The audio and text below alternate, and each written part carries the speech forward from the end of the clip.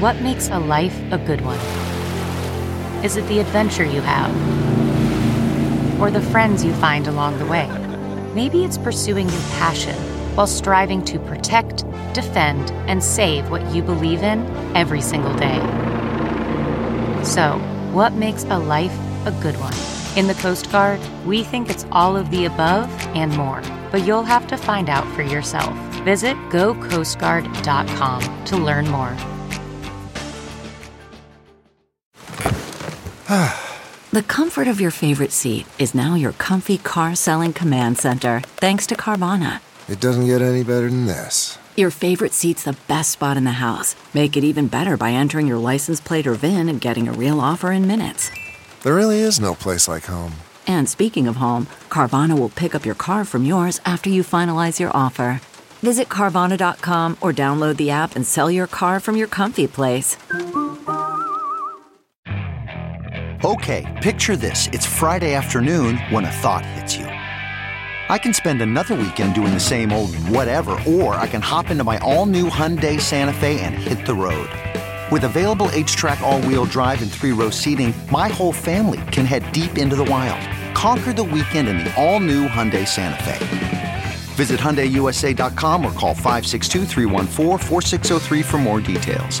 Hyundai, there's joy in every journey. Hey guys, welcome to our very first Best Of episode. This one is from 2015, and my guest was Tiffany Haddish, and it is one of the listener favorites. It's amazing how her career has taken off since she recorded this in 2015. I have decided to do a Best Of episode this week for a couple of reasons. Number one, I'm tired. I haven't had a break from doing this podcast in 8 years. And, I think maybe putting a best of is a good idea, because I don't want to get burnt out, because I love doing this show and I want to keep doing it. So I'm just taking a little bit of a mental break. I will be back next week with a new episode. And the other thing I wanted to mention is starting, Monday, May 21st, which is a couple of days from now, the full archive, actually any episode older than 1 year, of Mental Illness Happy Hour episodes will be found exclusively on Stitcher Premium.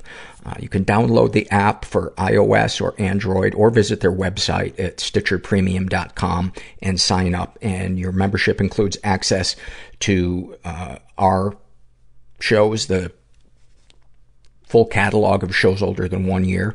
All the ads have been taken out of them. And there's also hundreds of hours of original Stitcher shows, exclusive bonus episodes, stand-up comedy albums, and more. It's a really great deal for $4.99 a month.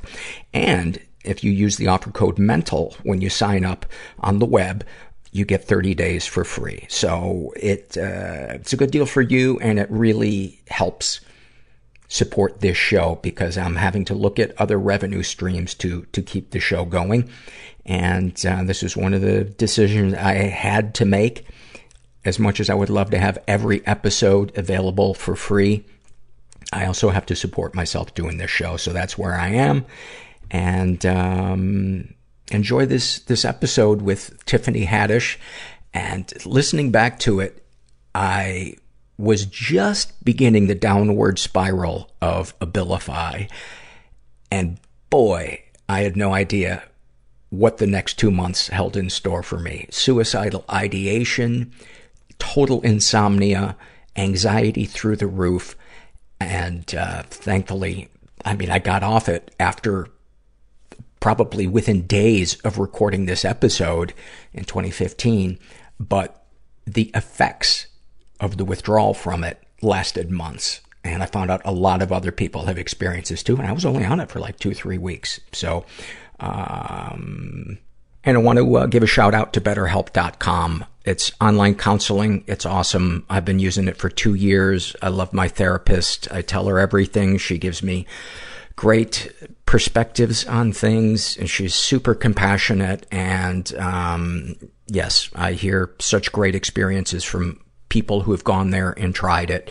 So what are you waiting for? Go to BetterHelp.com/mental, complete a questionnaire, and they'll match you up with a BetterHelp.com counselor, and you can experience a free week of counseling to see if online counseling is right for you. You need to be 18 years of age, and there's all types of good stuff about it, and you can see it on the website. But it's they're really pushing the envelope of what modern therapy looks like, and I'm a big fan. So BetterHelp.com/mental, and make sure to include the /mental part, because then they know you came from this here podcast. And speaking of this here podcast, here's this here episode with Tiffany Haddish from 2015. Welcome to episode 213 with my guest Tiffany Haddish. I'm Paul Gilmartin. This is the Mental Illness Happy Hour, honesty about all the battles in our heads. From medically diagnosed conditions, past traumas, and sexual dysfunction, to everyday compulsive negative thinking. This show is not meant to be a substitute for professional mental counseling. It's not a doctor's office. I'm not a therapist. It's more like a waiting room that doesn't suck. The Twitter handle you can follow me at is mentalpod, and mentalpod.com is also our website. So go there, check it out. Fill out a survey, see how other people filled them out, join the forum, support the show, make a donation, buy a coffee mug, buy a t-shirt, go fuck yourself. Choose any of the above, all of the above. In fact, you do all of the above, that is a full day. You will need to rest. And I suggest you wait until fucking yourself. Do that last. Always do that last. Maybe even have a cigarette after you're done fucking yourself. Maybe have a cigarette while you're fucking yourself. Have I overused that phrase? Maybe I have. Anyway, medical update. I am thinking I need to go off the Abilify. I loved it for the first month I was on it, and it has turned on me like a chihuahua. It is baring its teeth. I'm finding it really hard to maintain conversations. I'm finding whatever room I'm in, I feel like I need to be in another room. And I'm also searching kind of deep inside going, is this a spiritual thing? Am I just being too into self? Am I not being of service? Am I being a narcissist and just getting that empty feeling that comes from only thinking about myself? But I don't think I am. I say, staring at a 12 by 12 foot portrait of myself. I don't have that. There's just this restless feeling that is, frankly, it's intolerable. And so I'm either going to I've already started reducing what I'm doing. And I'll let you know how it goes, but that is med roulette, man. It is. I tell you, when I'm on the right med and it's working, and I've had some that worked for stretches of months or years where it was great. But these last couple of years has just been a bit of a crapshoot. So that's kind of where I'm at. And if I seem a little spaced out or having trouble forming sentences, blame it on the Abilify. My tongue feels like it's. I think this is one of the side effects too. Muscle weakness is also one of the side effects. You can also it can give you diabetes. That's the wonderful world that we live in. Is those are your options for overcoming depression. Take something that might give you diabetes. All right. I want to read you a couple of struggles in a sentence. Oh, actually, you know what I wanted to read too was, did I throw that out? No. Our guest last week was Dean Tripp, who is a comic book artist, and we talked a lot about superheroes. And I did a little research and find out there's a lot of superheroes that are lesser known, that I had no idea they existed. There's a superhero called Aquarinse, and he has X-ray vision, and he can see into an unopened dishwasher and let you know if the dishes are clean or dirty, which I think is that's pretty powerful. I think that would make a great movie. It obviously have to take place in the back of a restaurant, but you screenwriters get on that. There's a superhero called the Pretender, and he's able to sneak up on criminals by hiding out in Chrissy Hines' bangs. For any of you over 40, enjoy that joke. And then there's Barista Boy, whose superpower is he can keep villains from fleeing crime scenes by putting them to sleep, describing his coffee house's unique extraction process. I think that'd make a good movie. Maybe he could also tie people to a chair with his handlebar mustache. Let's read some surveys. This is a struggle in a sentence survey, and this was filled out by Louisa. And about her depression, she writes, like I'm missing layers of skin, too sensitive and exposed, and fucking hideous. This is filled out by a guy who calls himself ugly but honest. And this is a snapshot from his life, and he lives with depression. He writes, most of the times I do go out, I'm with family, and it usually starts out okay. I'm telling jokes, stories, laughing, everything's normal and right. Then it reaches a certain point. It's hard to describe, but it feels like I suddenly realize I'm in Paris and I don't speak French. For the rest of the conversation, I have no idea what people are saying or what any of it means.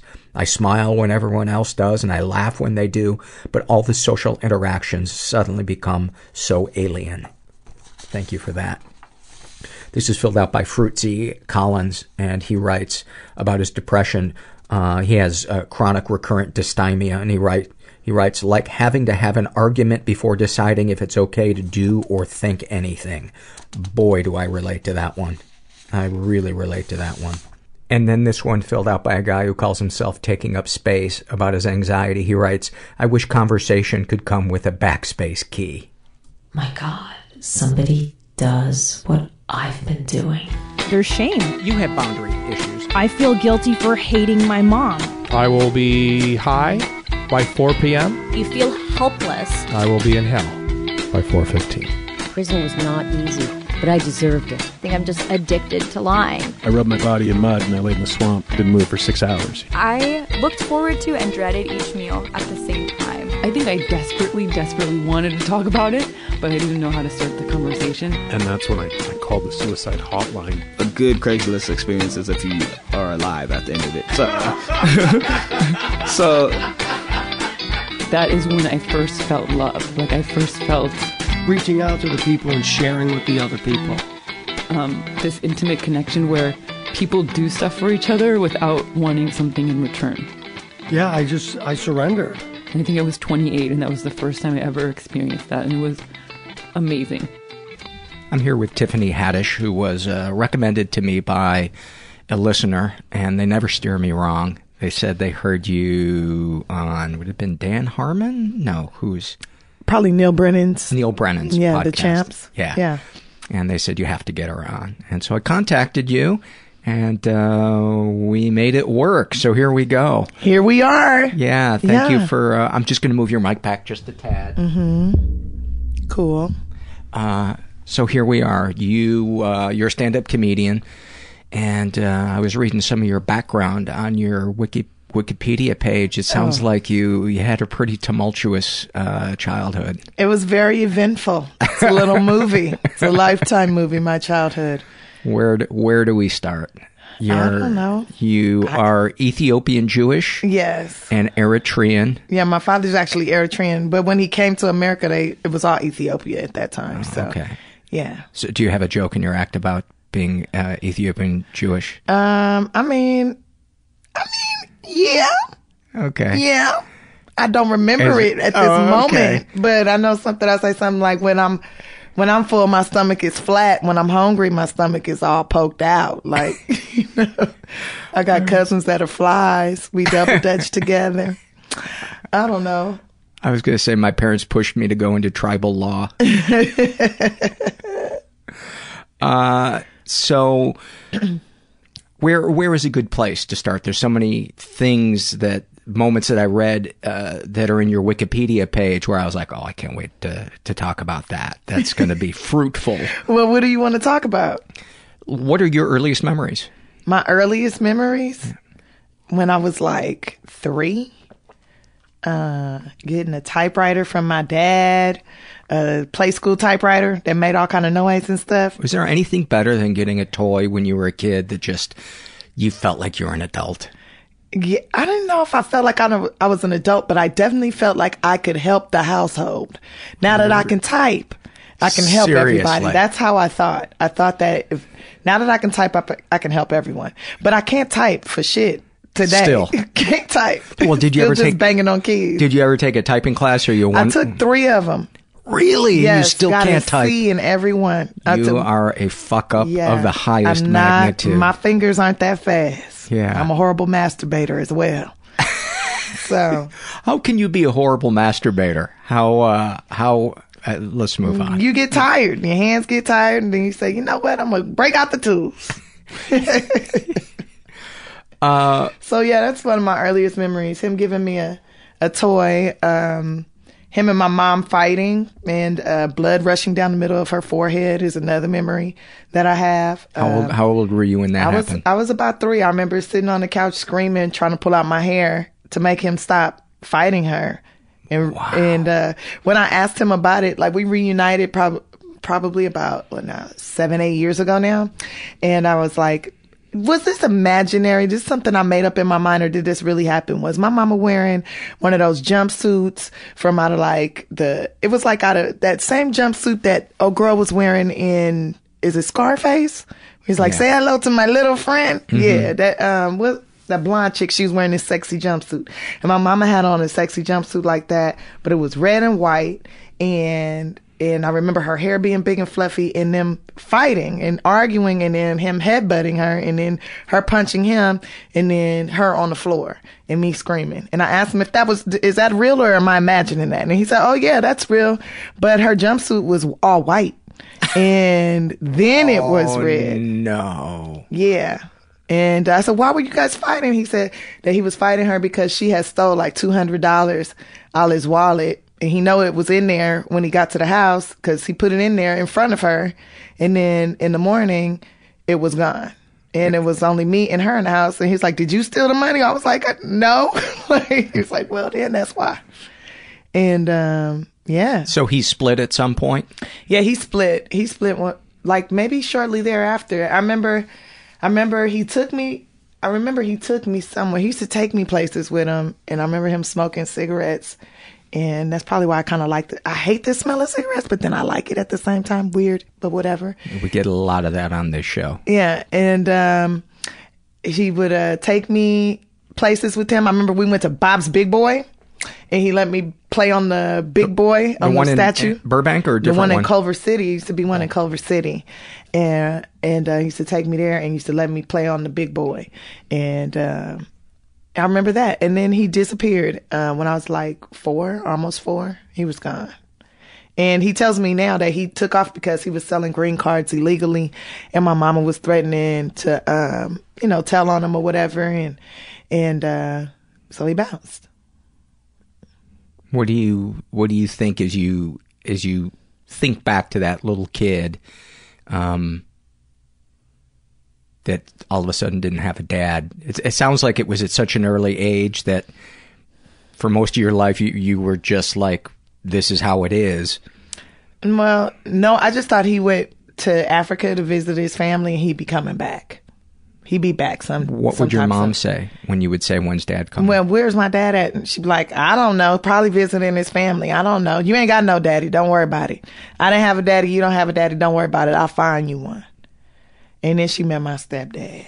And how was he? He looked like I'll Be Sure. And she was so into that. And he's like tall and skinny and light skinned.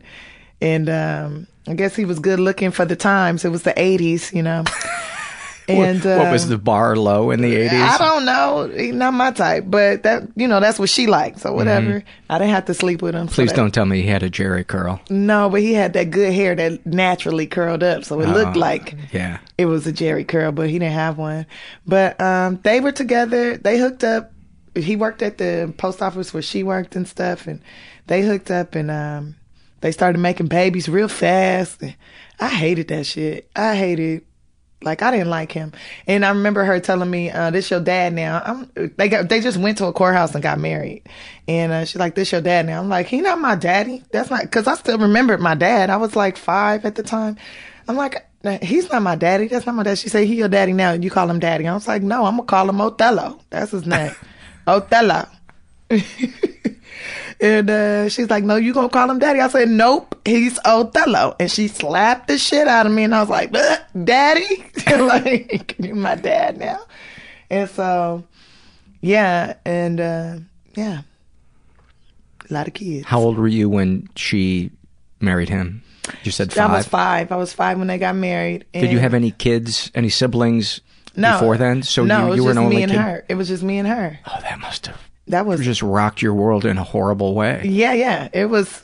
I mean, I didn't mind having no brothers and sisters because I kind of wanted some, but I have my cousins, you know, so I would always play with them or whatever.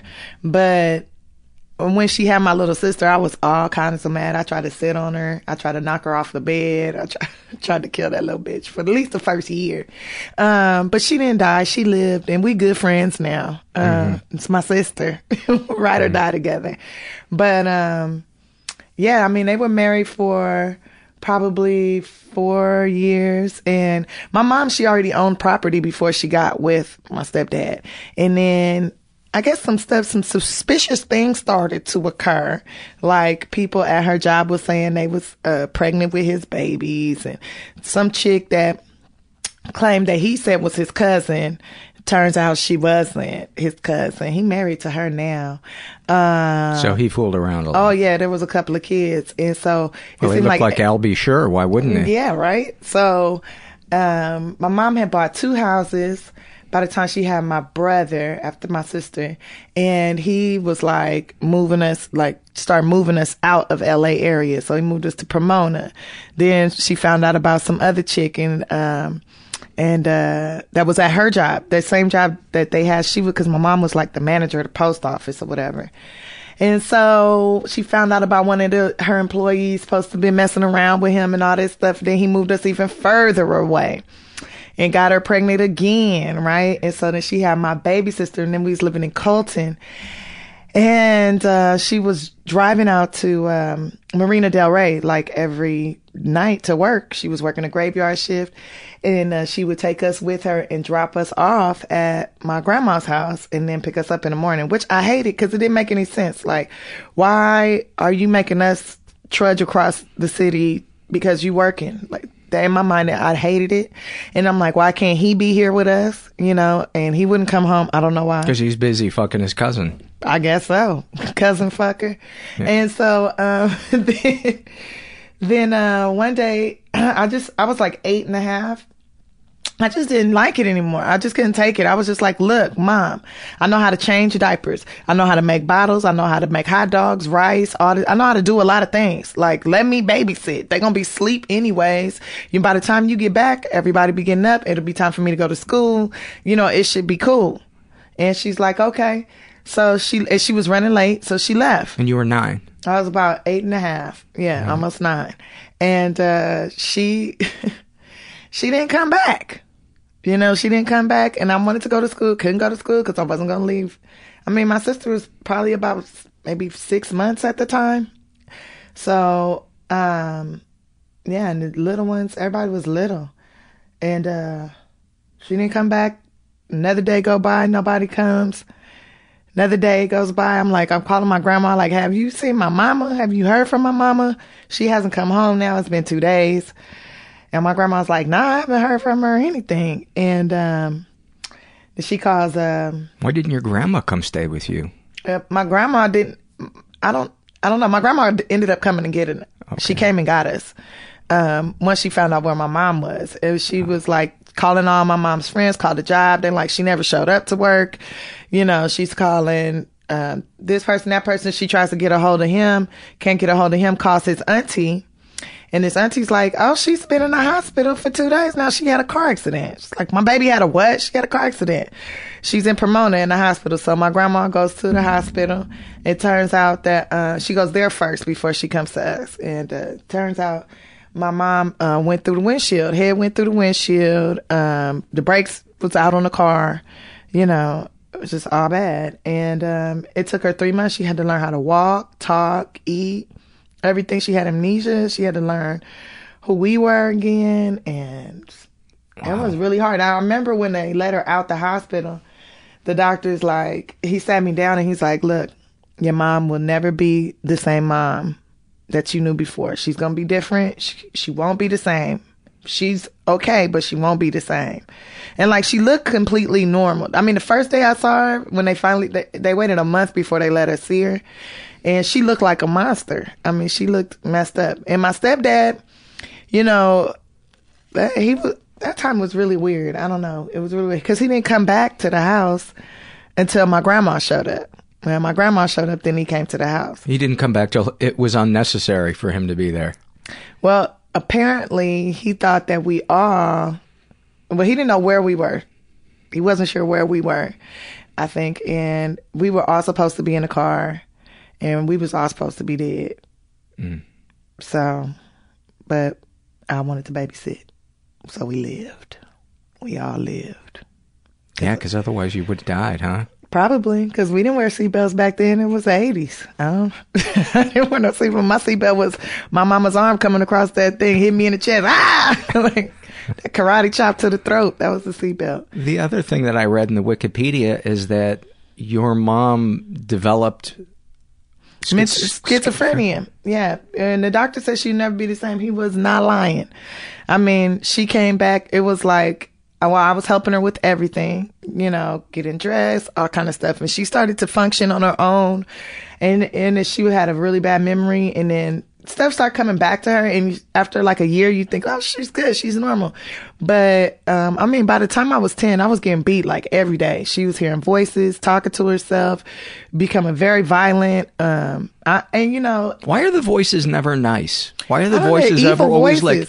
It's always like, you got to drown your kids, or you're a piece of shit, you need to die. Her voice was, they gonna rape you. We raping all of y'all. We coming from outer space. She said the aliens was coming from outer space, and they was coming to rape all of us. And then she would be different people. Like, she would be different. Like, you wake up one day and she's like Glinda the Good Witch, you know, just the nicest, most kindest, most wonderful woman ever. And then a few hours or an hour or just, you know, next minute, she's fucking Mike Tyson trying to knock you out. She thinks she's Vietnamese and she wants to do your nails. You know, like, you never know who she was gonna be. And what was that like? It's scary, but it's fun. It's like, it's funny because like now I notice that I kind of surround myself with weird, crazy people. I mean, and that might be because of her. I don't know. Maybe I became accustomed to it. I don't know. Do you feel addicted, or do you get charged up by drama and chaos? No, I get really frustrated with drama. I'm so frustrated with any kind of drama. Then why would you want to be around people that are kind of... I'm like a magnet for them. I attract them. But they don't do here goes the thing that's crazy. They don't do the drama to me, with me, or in my presence, but they telling me about the drama. Oh, so you get to live vicariously through it. They pour it on me. They pour the drama on me, and then I have to wash it off. You know, like, I don't think I'm a therapist, but they sure like to tell me what's going on with them. And then I'm like, I make it fun. You know, I make it funny. I be like, oh, well, look, that's a blessing that he knocked you out, girl. Now you know to get away from him. That's a perfect sign to leave. It happened, and now you know that it's not meant to be. Right. So I don't know. It made me a good person at the end of the day, and I can fight anybody. If anybody try to fight me, I'm not afraid to fight. You want to go right now? If you want to, get your ass beat in this little office. Why do you got to insult my office? It is a tiny office. It's okay. At least you got one. It comfortably fits a pair of shoes, though. It's snug. Yeah, it's nice. Think of us as you're a shoe and I'm a shoe. Well, in Japan, this is a luxury apartment. Yeah. Yeah. I think I could take you. I could take you. But then again, you might have that mean streak in you where you do something that's just completely, a fingernail right in the eye socket. No, I don't even have long fingernails. No, I don't fight dirty, but I do rip at genitalias. Then I'm not sure I want to go. Yeah. I'm not sure I want to go. I mean, I breaks all the rules. But I'm always clean. I always wash my body, so I never fight dirty.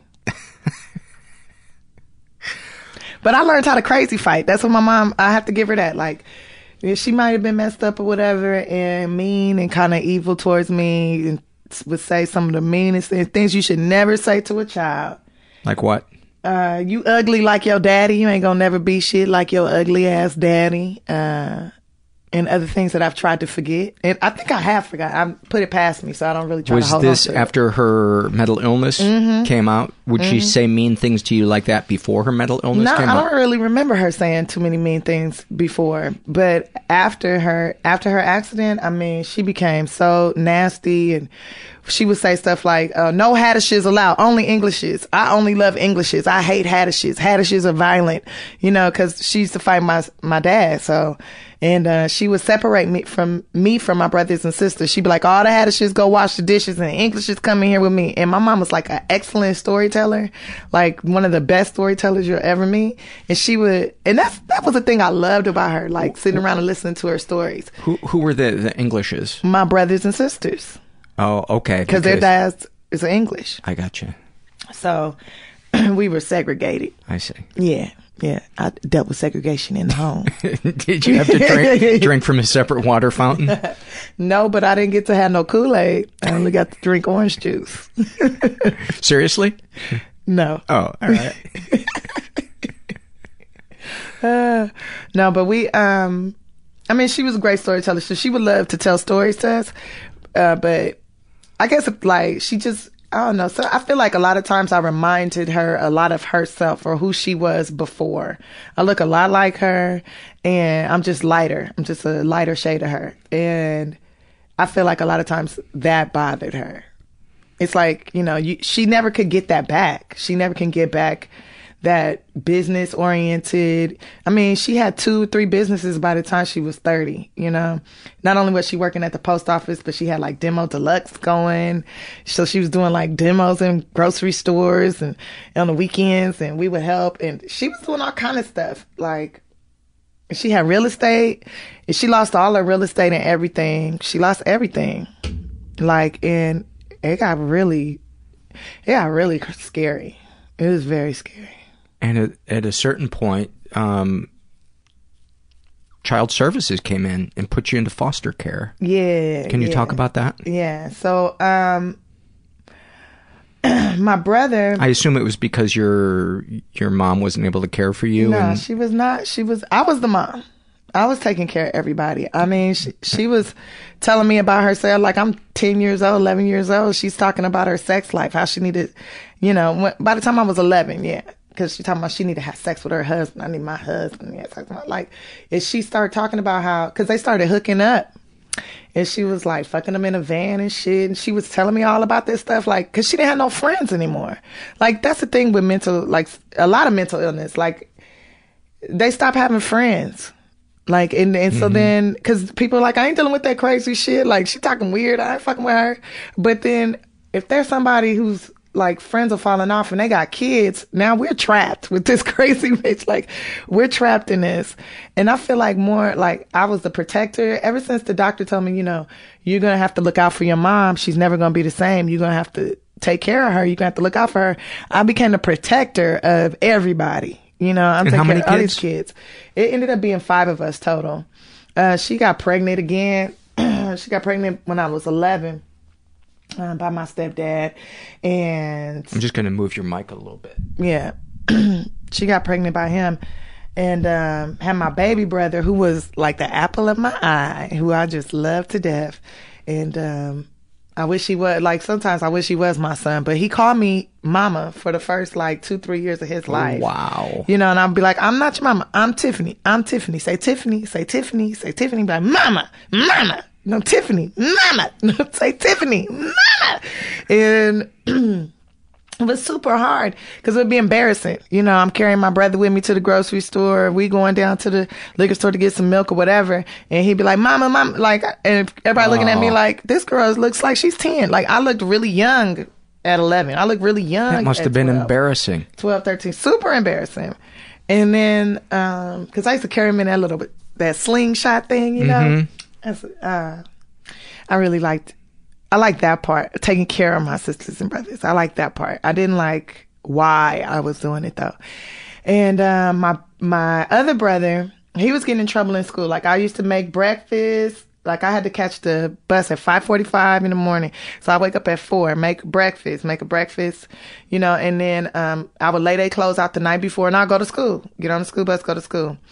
And I would assume they were going to school, you know, but they were not. Well, my sister was, but my brother, my mom just let him do what he want to do. He's the king of the house. He the man of the house, my mama used to say. Like, he's fucking 7. Like, he's 6. He's 7. Like, he's the man of the house. You let him alone. If you want to go to school today, he don't have to if he don't want to. And so he wasn't going to, like, he would go to school once a month. And then come to school in pissy clothes, like wears dirty clothes, not wear nothing I laid out. So that's how child services got involved. And tell the teacher, I'm hungry. My mama don't feed me. Don't nobody at the house feed me. I'm hungry. Even though we had lunch tickets and all that stuff, you know, he was just being greedy and just being a fucking dick face. I mean, I got a lot of whippings because of him. He used to get me in so much fucking trouble. And I wouldn't even do nothing. He got suspended from school one time. And my mama bought him a Sega Genesis. That same day, I came home, my report card, and I had, I think, B's and C's, and I got the dog shit beat out of me. Wow. And I'm like, okay, this don't make no fucking sense. Like, it didn't make sense to me. She must have felt so much guilt around all the stuff that she was putting on you. I don't know. And just projecting it on you or something. I mean, I have no idea. I can't wrap my head around how you could be doing that much for her and still be getting the shit beat out of you. That's the only thing that I can think of. I imagine now that it was frustration, like complete frustration, like not knowing how to associate. Like, I mean, mind you, she did go through a windshield head first. So I'm thinking now that I'm older and when I think back about it, she didn't know how to express herself. She didn't know how to be loving. It was like difficult for her to understand things. We would say stuff to her and I'd be like, dang, am I talking like Spanish or something? Like, why doesn't she understand what I'm saying? Like, she's not even listening to reason. Like, nobody could reason with her. Nobody in the family could reason with her. It was like, you know, just these delusional craziness. It don't make no sense. And she know it don't make no, it's like she knew it didn't make any sense and it made her mad. Like, you could see in her eyes. She was frustrated. Like, I know this is, I'm kind of right, but I know I'm not right, but I'm going through with this. I'm following through with this. Like, cause I don't know how to say or how to do, like, I remember one day she was. Sounds like she was trapped. Yeah, and she's still trapped. She's in a mental institution right now, and you know, it's gotten to the point where, you know, I'll take her. I used to take her out for a day or two and like spend time with her to get her hair done, all this stuff. But by the end of the visit, she's trying to fight me. She's trying to beat me up. I'm like, you know, all my life, only person I really ever had to fucking fight is my mama. Like, that don't make no sense. Why do I have to fight this bitch? Like, I don't know. And I don't want to fight her. I want to love her. I want to love up on her. I want to hug her. I want to bury my face in her armpit like when I was little and fall asleep in her arms. Like, but I don't think that'll probably never happen. It'll probably never happen again, you know, because she don't like me. I know she love me. I can see in her eyes. I know she love me, but she don't like me. And it might not even be her. She probably, I don't know. Sometimes I think schizophrenia and all that shit is like, maybe she demonized. Maybe when her head went through the windshield, it cracked it a little and a demon got in there and it can't get, they sewed her head closed and it sewed the demon in.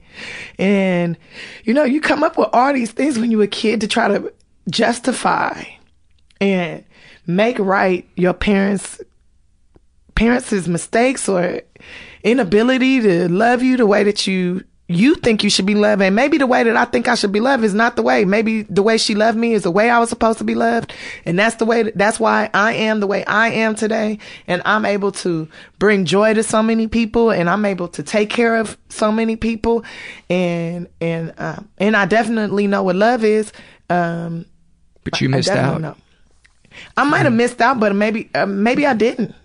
Maybe I got it from other places. Yeah. Maybe I already was born with it, and maybe I was put here just to teach her something, to reflect. Yeah, I never thought about that. You know, like, I mean, I feel like every baby is loving. Every baby comes in this world with a whole lot of love in their heart. I mean, they snuggle up to you right away. Like, everybody's born with love. Nobody doesn't have love.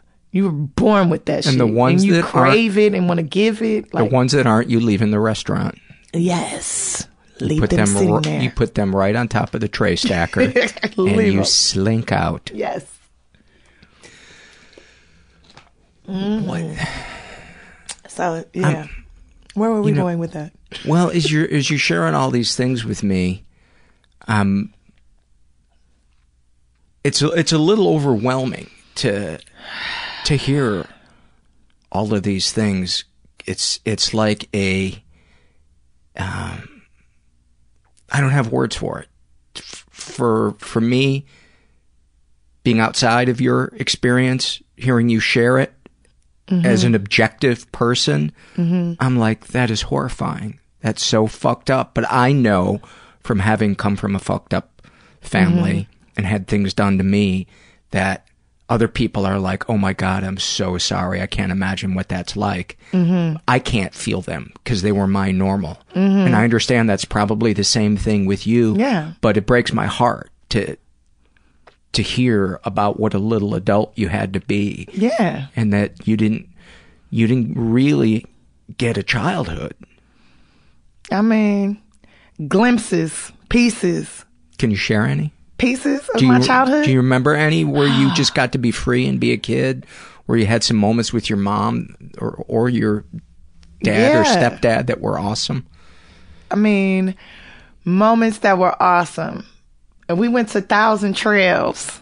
What's that? It's a camper park. It's a park where people have like RVs and stuff.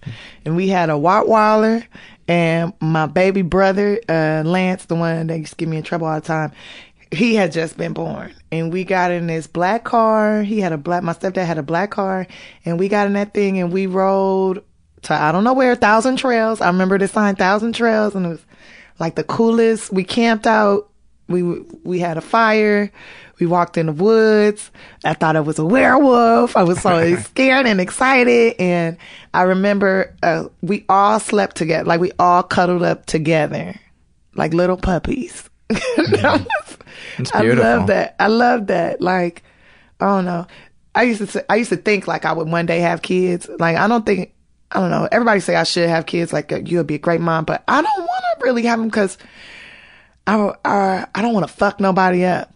I much rather, I got a lot of friends that got kids, and I love on them and take them places and show them things. And when they get on my nerves, I just drop them back off. That's how I feel. And I don't hit them or accidentally choke them out like my mama did me. But I used to. Did you tap out when your mom would choke you? No, I tried to scratch her face off. I was dying. I thought I was going to die. So there was no tapping out. There was look her in her eyes and scratch her face, and maybe she'll come out of it. Let's just let that soak in for a second. What? That you think that your mom is killing you and you had to scratch her eyes out. Yeah. I mean, I can't imagine what that's like. She used to say all the time, I brought you in, I take you out. I brought you in, I take you out. So you think for real, like, it's programmed in your head, she'll kill me. So you fight for your life if you want it. Were you able to sleep soundly? No. I mean, if I washed the dishes, if I cleaned everything, if I knew it, like, if I cleaned, then I knew I'd be all right. But if it wasn't my turn for chores, like my sister, she had chores and stuff. If she didn't do her chores, if everybody didn't do their chores and I fell asleep, I'm going to get beat. And I would get beat out my sleep at least once a week because I would be not making sure everybody did their stuff. If I didn't make sure everybody did their chores. Do you have nightmares? Yeah. Yeah. What are they like? They're like little movies. Can you describe? They're movies. I don't know. They're freaking weird. I don't know. Like, I have one, like, there's no, like, where I'm getting, well, there's this one where I get beat a lot in it, but I don't feel nothing, and I'm just laughing at everybody. Like, they're trying to beat me, and I'm just laughing. And does Angela Bassett play you? No. It's me playing me. And In a role you were born to play. My mama. I like how I had a woman who's old enough to be your mom playing you. I know, right? It's so insulting.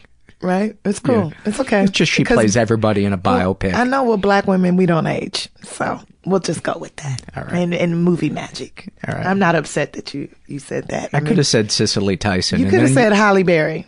I could have. That would have been even better. I would have still said no. Because she's still older than me. But she could play my auntie or something. But anyways, it'd be me playing me. Okay. And in the dream, it's different various family members attacking me, and then it's my mom beating the crap out of me, telling me it's my fault that she done lost all her kids and stuff. But it's not my fault. It's really her fault. I mean, Is that clear in the dream that it's not your fault, or do you believe her in your dream? I keep saying it's not my fault. It's not my fault. It's not my fault. But, I mean, I have all kind of crazy dreams. Like, I just recently had a dream that my ex-husband, and I keep having this dream, like, every other week. It's been going on for, like, 2 months. My ex-husband is a shark with braces that I keep in a tank in my living room of my mansion. I have a huge shark tank in the living room of my mansion, and he lives in the tank, and he has braces and trying to get his life together. And then the tank breaks, and I wake, and he constantly, in the dream, he constantly breaks the tank, and he's just trying to get in the bed with me. And I'm in the bed in the dream, and I wake up, and it's a shark next to me, and he's smiling with braces and trying to throw his fin over me. And then I wake up every time. That shit scared the fuck out of me. That scares the fuck out of me. Yeah. Was he violent towards you? Yes. He's the only dude that's ever, like, the only man that's ever been violent towards me. And we divorced and stuff, cause I recognized I can't fix this, and I'm just. How long were you married? For like 5 years. And I was like, it'll probably happen again.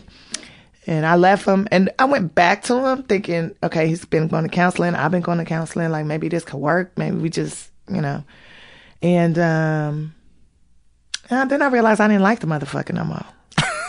It's like, I just don't like you.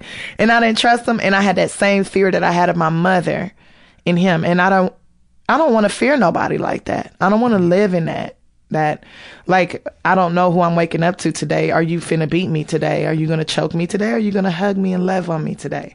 Like, I don't want to live in that. I want to know that this person's going to love on me. And if I make a mistake or something, say, hey, you made a mistake. Not cool. But I'm not going to get punched or choked or thrown into a floor because I made a mistake. Do you feel like therapy helped you recognize that? I feel like therapy helped me organize my thoughts and organize and prioritize my life and figure out what's more important. Like, am I important or are these people more important? And if these people are more important than me, how can I be of service to them if I don't take care of me? If I'm not happy within me? If I'm not and you learned cooling that in my therapy. Skin? I learned that in therapy and just, meditation and stuff. I mean, the therapist just helped me to learn, to figure out, just gave me a lot of questions. So I asked me all these questions, which I was like, why am I paying you money to ask me questions? That don't make no fucking sense to me. Like, I didn't like that part. Like, get the fuck out of here with all these damn questions. But those questions provoke thoughts, and those thoughts get me to prioritize. It made me start thinking, okay, I need to organize what is important to me. What do I really want? Like, yeah, I want the people around me to be happy, but what does it matter if I'm not happy? Right. Did your therapist said that you were codependent?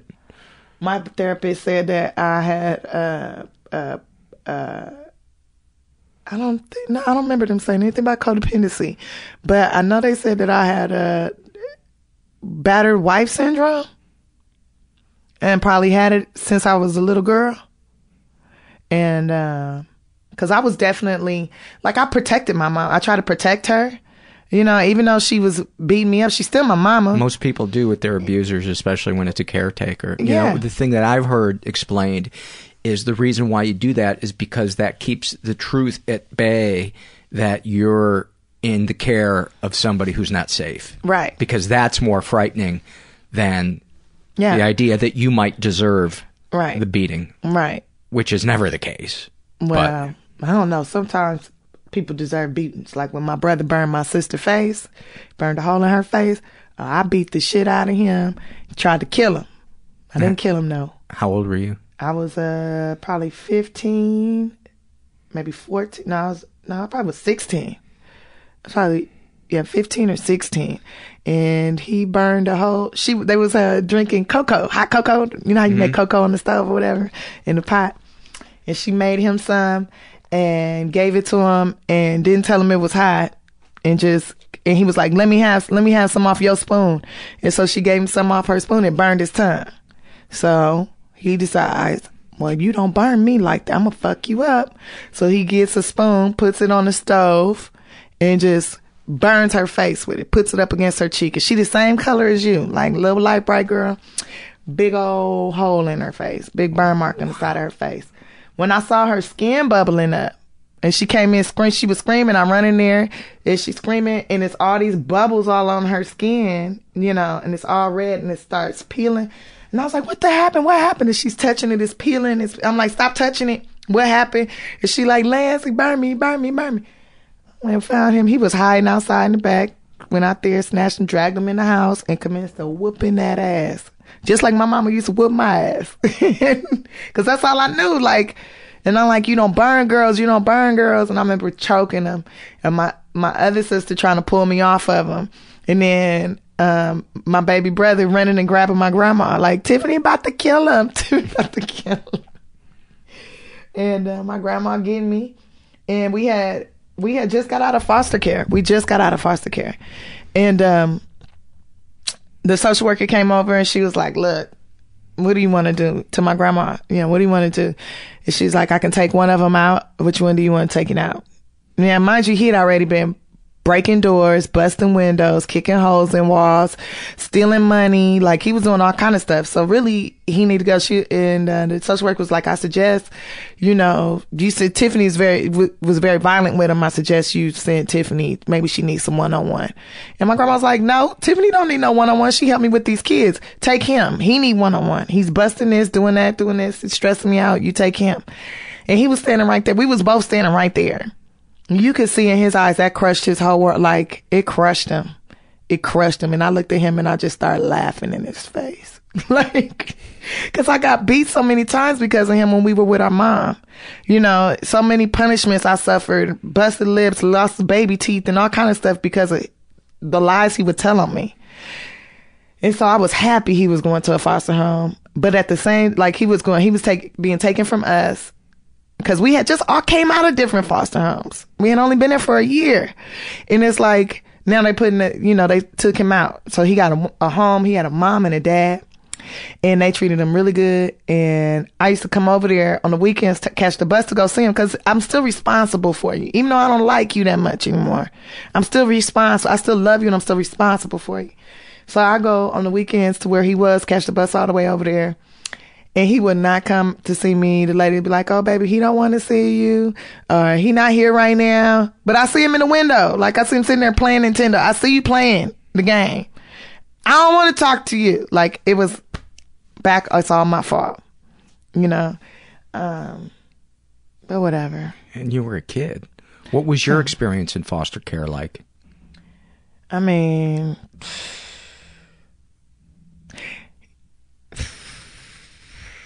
It was okay. I mean, it was okay. Hold on. Those two things didn't fit together. It was okay. I mean, I moved around a lot. Why that long exhale?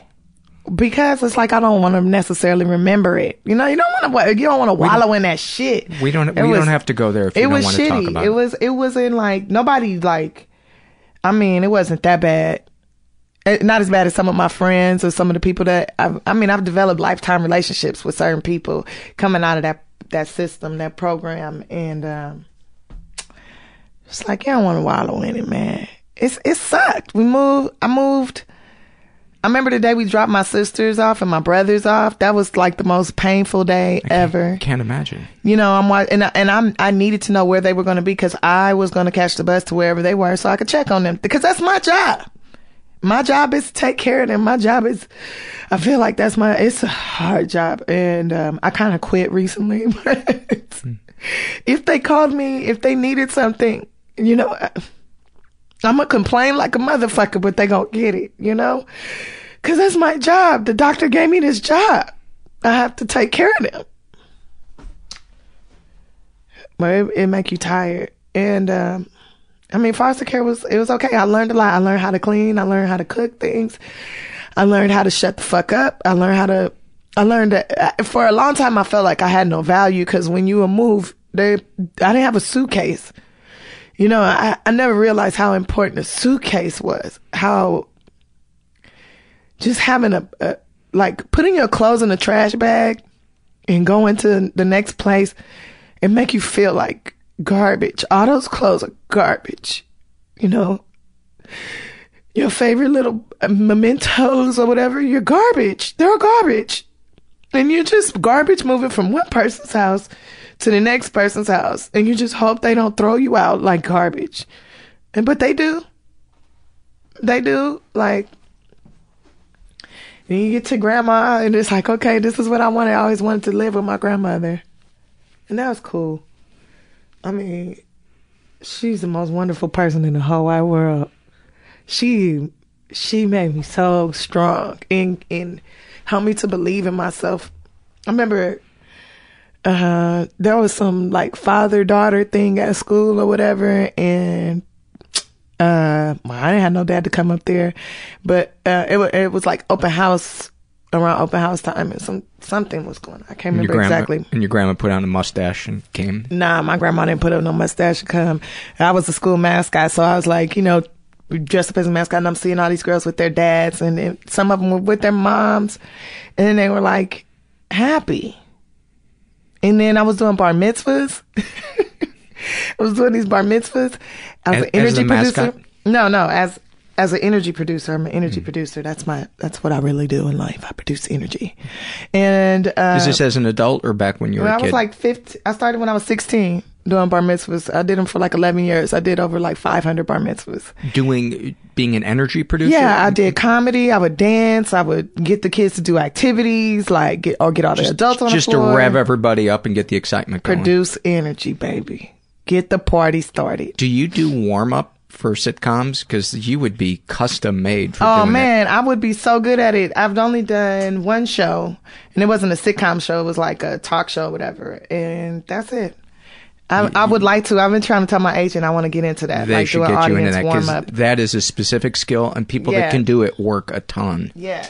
You got to be like a cheerleader, right? Absolutely. You get the people going. I'm really good at that. That's one of my gifts. And I was doing that for a long time. And, you know, you would see the father-daughter dance or the mother-son dance. Oh. And it's like they play this music and it is the most, you want to fucking rip your face off. You want to just rip your eyes out. And like, I would like cry on the inside. Or sometimes if I was on my period, I had to just go outside and I would fucking cry. Because it, like, be feeling jealous or whatever, I guess. I don't know if it's jealousy or like I want that or why didn't I get that.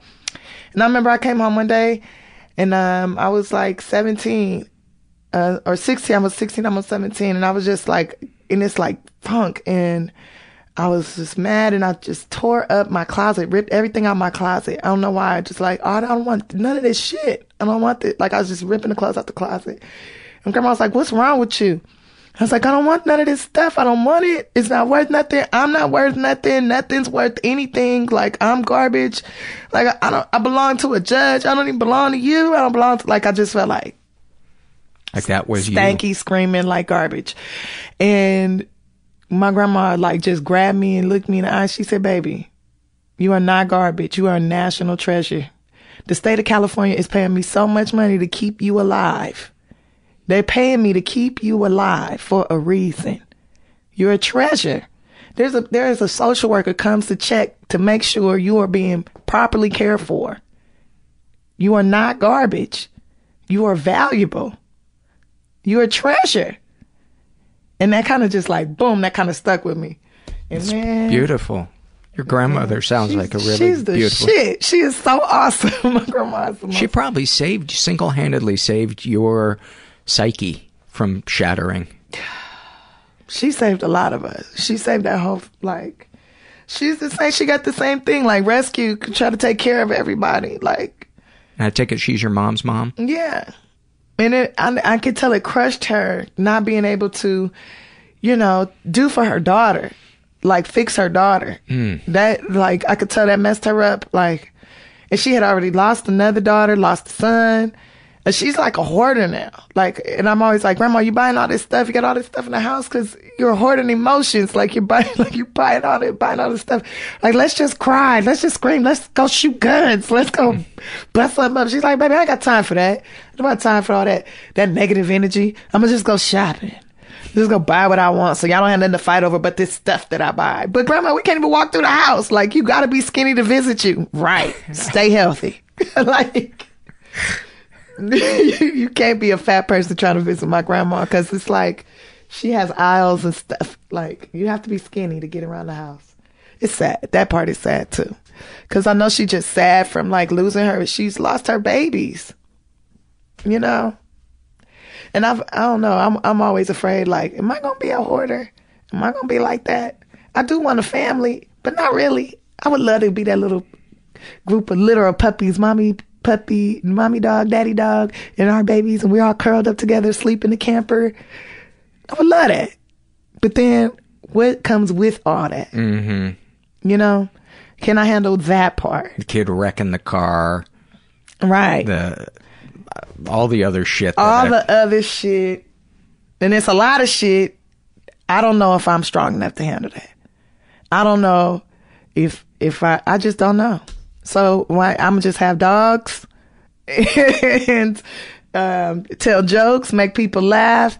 And I got guy babies galore. And I'm going to do that. One of the things I read was that they gave you a choice when you were a teenager, either go to psychiatric counseling or go to a comedy camp. Yeah. And you chose the comedy camp. I chose the comedy camp. Talk about that. Yeah, I was getting in trouble in school for talking too much and I was just trying to figure out a way to fit in. I was just trying to figure out how to fit in and how to make friends. And I had saw that movie, Who Framed Roger Rabbit? Mm-hmm. And there was a scene in the movie where the detective says, why is everybody doing all this stuff for you, Roger? And he goes, because I make them laugh, Eddie. If you make them laugh, people will do anything for you. So that was my key to success. Like, I'm going to make people laugh. People gonna do things for me. I mean, shit, I couldn't even fucking read, man. I had a great memory though. I would have people read to me or I ask questions about something and I would remember that shit like, boom. Sometimes make you look really stupid when people lie to you, but then you know who not to fuck with anymore. But, I was getting in trouble. I had these imaginary friends I made up. And how old were you at this point? I was 14, 15. 15. I was 15 and I had these imaginary friends that I made up because nobody was like really paying attention to me in school. And so I was like, people about to start paying attention to me. And so I don't know why I did this, but I had a bird. I called the bird Cracker. And I would talk to the bird. And I went to a predominantly white school. And Cracker was imaginary? Cracker was imaginary. It's an imaginary bird. And I would talk to Cracker. I'd be like, Cracker, you want a Polly? What's the answer number 7, Cracker? Like when we taking tests and stuff. And then I would get sent to the dean's office for being racist or whatever. and I would be like, oh man, I don't know. I was a weirdo. The dean would call my social worker. The social worker would come up to the school, get mad that she had to come all the way out there. So I'm gonna put you in the school in the South Central. I'm gonna put you in the school in LA. No, I ain't gonna go. I'm gonna keep coming here. I'm gonna keep coming here just like I did in the beginning. Cause like when we first went into foster care, the first foster home she put me in, I mean, I still wanted to go to school because I felt like that was my safe place. That's a place where I could be like crazy, weird, whatever. And people would just laugh and be like, nobody's going to beat me there. That's how I felt like. Nobody's going to try to take anything from me or make me do anything I don't want to do. And so, man. So this one day, when I was in that foster home for maybe 3 days and it was Monday, time to go to school. And I took my ass to school. I got up at 4 and caught it was a RTD at the time, caught the RTD, the bus, all the way to Woodland Hills. And, where'd you go? El Camino? I went to, Hale Middle School at El Camino Real. Mm-hmm. Yeah. And, Yeah, and hell, we were driving out there, riding the bus out there it would take like 3 or 4 hours on public transportation. Oh my God. And I would go to school. And so then the police start coming up there for me because the foster mom said I was AWOL, that I was running away. Like, but I would come back at 7:00 at night because I would catch the MTA, the RTD all the way back. And kept calling the police on me and stuff. And then they finally said, okay, you can go to this school. Because I wasn't even supposed to be at the school. I was supposed to go to some school off of like 100 and something in Normandy or somewhere. And then by the time I got in high school, you know, I don't know, I was really kind of cutting up. And she was like, you got 2 choices. You can either go to Laugh Factory Comedy Camp or you can go to psychiatric therapy because something's wrong with you. And I've been winning drama festivals. I had been winning like in the monologues and stuff. So I was like, shit, I'll go to the comedy camp. I asked her which one has drugs because I knew my mom had to take drugs going to psychiatric therapy. And I had a cousin that was taking drugs for psychiatric therapy. So I was like, am I going to have like, which one has drugs? She's like, oh, you're going to be on drugs if you go to therapy. You're going to be on drugs. And I was like, well, then I'll go to the comedy camp. And that changed my whole entire view about myself, about life, about people, men, everything. It changed a lot. It taught me communication skills, gave me confidence. How did it change your view of men? It was the first time like men were like kind to me, and I didn't think they were going to try to rape me or try to do something to me or want something from me or take, or try to hurt somebody around me. I see. Like I would be on stage. It's the first time a man told me I was pretty and I didn't feel grossed out, or disgusted. Like he gonna do something. Cause I had, you be in these foster homes, you hear all these different stories and then maybe something might happen, like it's a little creepy. Men are kind of, like, oh, he look good, but, oh, I don't know. Like, I don't know if he gonna hurt me or not. That must be terrifying. Yeah. Or unsettling. Unsettling. It's uncomfortable. It's probably how white women feel around black people at the moment. I don't know. It's terrible. I don't know. When they go to an event and they're like, why am I the only white person here? It probably feels that way. However that feels. It must be tiring. Yeah. So that's like, I try to counteract that with, positivity, be positive in my thoughts, but also let people know that I see the shit. Like I recognize bullshit real fast. And I just decide when I'm going to be like, oh, get that out, like get away from me or whatever. It just, that's sounds like judgment. You don't have any problem standing up for yourself.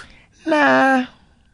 That's a great tool. Yeah. A great quality to have. I think a lot of people envy that. I envy that in other people. Really? Being able to stand up for yourself? Oh, God. When you don't have it, it's the world weighs so much on you. Yeah, because if you don't have boundaries and you don't know how to enforce them, then you're going outside your front door is terrifying because you don't know. Everybody else's needs can just invade you. I know that feeling. Yeah.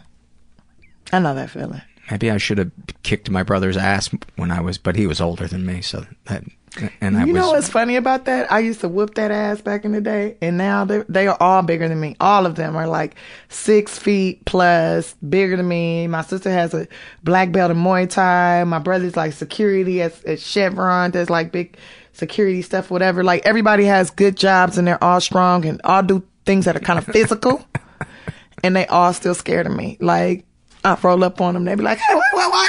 Like I still got the power because I'm only like 5'6", maybe 150 pounds. But you're confident.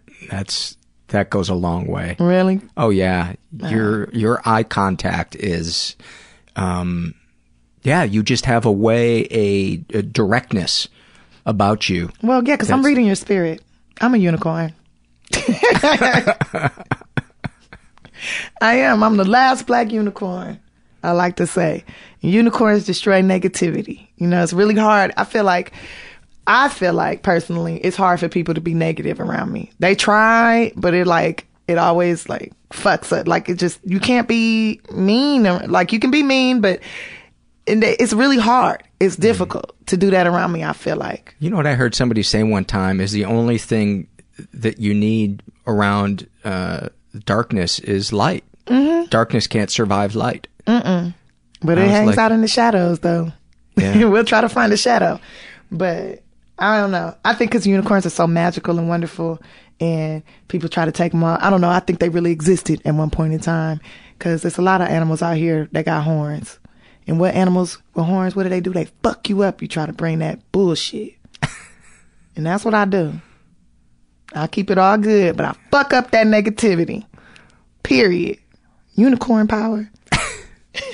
What would you say to a teenage girl listening to this episode who had or is living through some of the stuff that you lived through? A teenage girl. Let's say a teenage girl, because I get emails from teenage girls who are... Why are you getting emails from teenage girls? What's really going on? No, I'm just laying. No, go ahead. Finish the statement. Who are stuck in abusive homes, but they don't want to tell on a parent because they don't want a parent to go to jail. Maybe they're gay and they can't come out, or they're getting hit, but they don't want to get child services involved because they don't want to see their little brother or their little sister have to go into foster care. Yeah, being separated. And they don't know what to do. What I'm not asking for you to give them a solution, but I guess I'm asking you to give them some type of strength or comfort or positive, something they can hold on to. I'm gonna say this. Again, I don't know if this is something you can hold on to, but I'm gonna tell you this.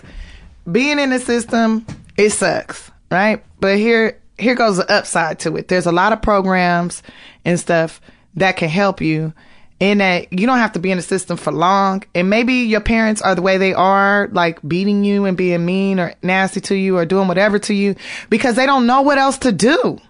They don't have no tools. So maybe they need tools. So maybe calling Department of Children's Services and getting them involved could be of service to you. It might behoove you to do so, because maybe you guys might get taken out of there. Maybe you might get put in some weird situations. But here goes a benefit, which I wish I would have known when I was younger, but I didn't know till way too late. But they got transitional housing programs. They teach you how to get jobs. They got job training. They got all kind of grants and scholarships that you don't have to pay back to go to college. They'll pay for you an apartment. They will get you books. They will get you a suitcase. Everybody should have a suitcase. I'm sorry. Anyways, and you should just know. But it's made out of plastic bags. No. Once you go to college, once you graduate from high school, they'll get you a suitcase. They'll get you a suit, and they give you money for your diplomas, and they help you get a car and all kind of stuff. It's all kind of great stuff. And you just gotta hope you get a good social worker. Hope you get it, like, if that's the case. But if you're trying to you don't want to tell, you don't want to be, you just want to sit through that shit, or then I say find something that you love. Find something that you love that doesn't hurt anybody, that won't hurt you. I found comedy. I love teeth. I love to hear people go, ha, ha, ha, ha, ha. I love to see laughs, hear laughs. Maybe I should have been a dentist because I love teeth so much, but I don't want to hurt nobody. I just want to bring joy to people. So that's what I found. I found a job where I produced energy and I danced and I got a lot of frustration off, and I still had to go home to a lot of shit. I mean, even though I was living with my grandma, it was a lot of shit still. My mama knew where I lived. I had to fight her every Sunday damn near, but I became very strong because of that. They can't no bitch see me in a fight. Not that I'm calling anybody out, but thank you for teaching me how to fight.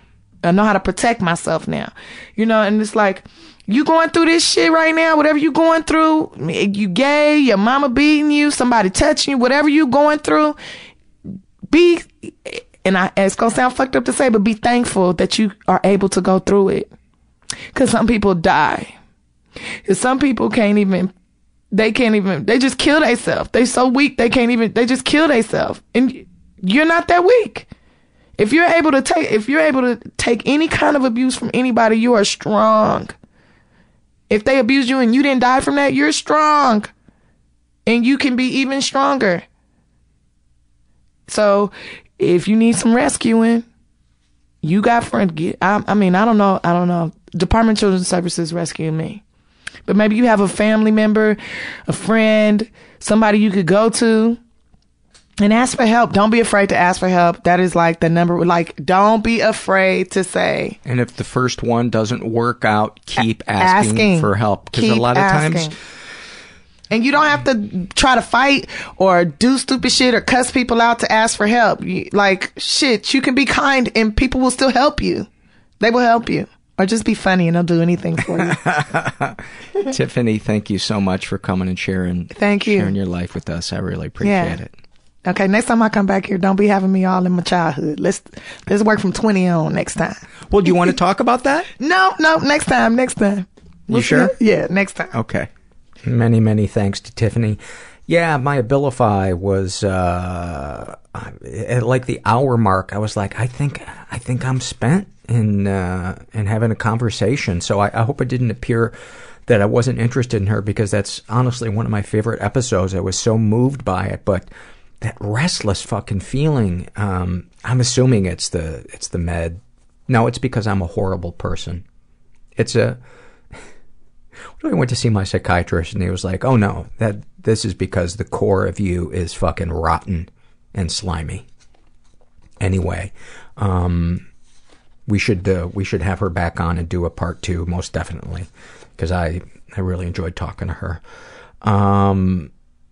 Before we take it out with a bunch of surveys, we have a lot of surveys. I'll probably give up halfway in between and just get into the fetal position. But I want to remind you, if you would be, the words, if you feel so inclined to help support the show, you can go to our website, which is mentalpod.com, and make a one-time pay. I don't like my chances at reading these surveys. You can make a one-time PayPal donation, or you can sign up and become a recurring monthly donor for as little as $5 a month. And it doesn't seem like a lot, but it means the world to me, and it definitely adds up and helps keep the show going. Fuck the rest of the messages. Let's get to the surveys. This is... I wanted to read this one first because I felt like it's kind of relatable to the interview with Tiffany. And this is a Shame and Secret survey filled out by a 16-year-old girl who calls herself Serena, and she identifies as pansexual, raised in a pretty dysfunctional environment. Ever been the victim of sexual abuse? Some stuff happened, but I don't know if it counts. When I was 9 or 10, my parents took me to a therapist. He was horrible. He didn't touch me, so I don't think it counts as abuse, but it was deeply traumatizing. Well, it sounds like it was abusive, just not necessarily sexually abusive, unless what he was saying was inappropriate, in which case I think that would... Oh, shut up, Paul. For the love of God. Shut your mouth. Shut your fucking mouth. Continuing. Been emotionally abused. My father has been mentally ill my whole life. He would do stuff like when I got sick, he would tell my mom that I was faking it. To this day, whenever I'm sick, I hide it from people with the fear that they will think I'm faking it. Whenever people use the word mom, I always want to know if they're from Australia or England, or related to Charles Dickens. Any positive experiences with your abusers? Both my parents, especially my father, treated me badly. I feel deep anger towards him, but I feel so guilty for being angry. I wish he would be easier to hate. Well, that's a profound sentence. I think a lot of us feel that way. Really, really feel that way. Darkest thoughts. The other night, my dad was yelling at my mom, sister, and me. I realized how fucked up everything had gotten, and I took comfort in the thought of turning the gas on while we all slept. I took solace in the peace of death. I would never hurt them, but it made me feel peace for just a second. Like that death would take away my father's anger and my mom's fear. Darkest secrets. As a very young child, I had a lot of sexually inappropriate behavior that I hid from everyone. I knew stuff that a 4 or 5-year-old shouldn't know. What, if anything, would you like to say to someone you haven't been able to? I wish I had someone to tell my whole story to, not just the shit I say now. I wish I could tell someone, like a total stranger, to help me to get out of my family situation. What, if anything, do you wish for? I wish I could wake up with my memory wiped in the middle of New York City and escape, oh, she is from Australia, and escape Australia. I wish I could forget everything that has happened and just leave. Have you shared these things with others? Throughout my entire life, I've been secretive and in my own head. When both your parents drink and neglect you, all you can do is talk to yourself. I still do talk to myself. People think I'm so weird. I had one friend when I was 6 years old who was fucked up like me and understood all the weird shit I do. How do you feel after writing this stuff down? I feel like I've told someone. Maybe no one will ever read this, but I hope someone does and gets a glimpse into my life. Well, we did, and thank you. Thank you for sharing that. And one more. Is there anything you'd like to share with someone who shares your thoughts or experiences? Just the feeling of being so fucked up that you feel like you can't function. It's like people become afraid of you because they have never had shit like that happen. Well, hang in there, Serena. Hang in there, and I hope you took comfort from, I hope you heard our episode with Tiffany. This is Struggle in a Sentence, filled out by a woman who calls herself Jazz Hands. And she writes about her OCD. I obsess with time. Multiple alarm clocks despite waking up the first ring, checking those alarms multiple times, setting clocks 5 minutes ahead, getting anxious when I don't know the general time, and worst of all, being late. Traffic was unusually bad that day, and I found myself dangerously close to being late. 5 minutes left, but it would take at least that to find a parking spot. I kept checking the clock. With each passing minute, I felt like I was about to commit a mortal sin. It's fine, I repeated to myself. It's fine. The world is not ending. It's okay. It didn't make the feeling of dread go away, intensifying until I sobbed to myself the rest of the way. By the time I parked, I was officially 2 minutes late. I got out of the car, sprinted across campus, raced up the stairs, burst through the doors, and took a seat, doing my best to dry my eyes before anyone took notice. Not like it mattered. The professor was late anyways. Thank you for sharing that. This is Struggle in a Sentence, filled out by Nick, and about his depersonalization. He writes, I can completely switch off and remove my consciousness so that it's like I'm observing myself. This usually happens during flashbacks or difficult situations, but can happen anytime. Some people deal with this as a chronic issue. However, there's a lot of typos in this, so I'm a little confused. Some people deal with this as a chronic issue. However, mine is episodic. I fucking hate you, auto spell so much. You know how it read? Some people warn this as a chronic issue. However, move is episodic. So I have to try to figure out just how stupid auto spell is. It's a constant struggle, as I have no control over myself during an episode and have no memory of it afterwards. So often find myself needing to patch up arguments I have no memory of having. It must be really difficult. Hang in there, Nick. This is filled out by Jane, and it's a shame and secret survey. And Jane is in her 20s, straight, raised in a slightly dysfunctional environment, never been sexually abused, but she has been emotionally abused. And she writes, when I was in the Army, my commander screamed at me a lot. He assigned me a lot of extra duties that he would assign the other officer, He assigned me a lot of extra duties, beyond what he would assign the other officers. He constantly pulled me into his office to tell me I was not good enough. I didn't belong in the unit and that I was too fat. And she puts in parentheses, I always met physical fitness standards, but I had to get tape measurements taken because I have large hips and breasts, and I was over the, quote, standard weight for my height. He told me true officers make weight and don't have to be taped. It made me feel miserable, worthless, and inadequate.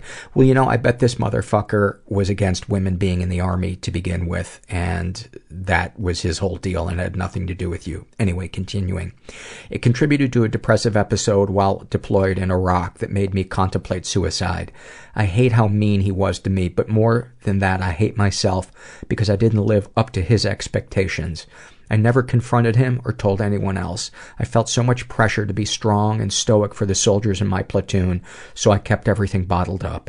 I left the army 2 years ago and I still have bad dreams where he is yelling at me, and I wake up sad and ashamed that he still has so much control over my life. None of the rocket attacks or IEDs bothered me as much as my experiences with him. What an asshole. Any positive experiences with your abusers? I was an excellent marksman, and that was about the only positive thing he would say about me. He would brag to other infantry commanders that one of the best shots in the battalion was a female in the support company. At the end of the day, I don't think he hated me or was trying to be sadistic. I think all the screaming was his fucked up version of mentorship. What are your darkest thoughts? I often wish that there will be a major car accident on the highway while I'm driving, so that I can be the first on the scene, save people, and become a hero. I hate myself for selfishly wishing tragedy on other people to glorify myself. I also have a bad relationship with my dad. He divorced my mom while I was in college and cheated on her numerous times and left in a really ugly, destructive way. Now he has become nostalgic, glossed over the terrible things he did, and often tries to reconnect with me and restore our relationship to how it was when I was a child. I sometimes wish he would die, so I wouldn't be put in the awkward situation of having to pretend I still like him. I don't have the courage to just cut him out of my life. Darkest secrets. When I was deployed in Iraq and at my deepest moment of depression, I almost committed suicide. I remember finding a quiet spot and loading my 9mm pistol and putting it to my temple. I sometimes have flashbacks and can vividly feel the cold metal pressed against my skin. I never pulled the trigger because I knew it would devastate my family, and I had soldiers to take care of. I'm scared that one day I will be that sad again, and I won't hesitate. Sexual fantasies most powerful to you. I'm actually pretty bland sexually. I might be a borderline asexual person. Most of the time I just have sex because it makes my husband happy. I love him, and I like being able to fill that need for him, but I could go without sex for the rest of my life and probably be just fine. I feel weird for not having sexual fantasies. I love kissing and cuddling, though. What, if anything, would you like to say to someone that you haven't been able to? I would like to tell that commander to go fuck himself. I think we all would like to tell him to go fuck himself. What, if anything, do you wish for? I wish that I could love myself even 1/10 of the way my husband unconditionally loves me. Have you shared these things with others? This fall, things got so bad I finally went and talked to somebody. About 6 weeks ago, I was officially diagnosed with PTSD and depression and started taking medication to help my sleep, anxiety, and sadness. It was one of the hardest things I've ever done in my life to admit I needed help, but therapy and medication are already helping tremendously. I am just now seeing for the first time how terribly dark of a pit I was trapped in. How do you feel after writing these things down? A little bit better. Anything you'd like to share with someone who shares your thoughts or experiences? For a long time, I refused to ask for help because my problems weren't as bad as other people's problems. I told myself, there's someone out there who has it worse than me, so I have no right to complain. It took me a long time to realize, although that is true, that doesn't make my shit unimportant, and that doesn't mean I'm not worth fixing. Your shit is important too, and you are worth the investment. That's the second time investment has come up in describing. I love those moments of synchronicity. Well, thank you so much for sharing that, Jane. Really appreciate it. And so glad you're getting help and getting out of that pit. It's amazing how we can be in that pit and not even realize it. Amazing. A little sip of tea. God, I love green tea. I love all kinds of tea. I love black tea. Not a fan of white tea. I look at white tea like non-alcoholic beer. Like, what's the fucking point? I got a little angry about that. Don't get between me and my tea opinions. I will cut your fucking knees out. This is from the What Has Helped You survey. This is filled out by a woman who calls herself I hate your face, Care Bear. And her issues were, or are, complex PTSD from physical, mental, and sexual abuse, including being abducted by a man identifying himself as a youth pastor and being raped and choked by my ex-husband, and many more times where fucked up people used me as a punching bag or sex toy. And what helps her deal with them? Art, music, and video games. I paint, draw, airbrush, play piano, ukulele, guitar, sing, write songs, and love to shoot people in their stupid faces on Halo. Oh, I fucking love you. Love you. This is Struggle in a Sentence filled out by a trans male who calls himself Jonestown. And he writes, I need to take Xanax for my anxiety, but I'm anxious because I need to take a Xanax. Brilliant. Brilliant.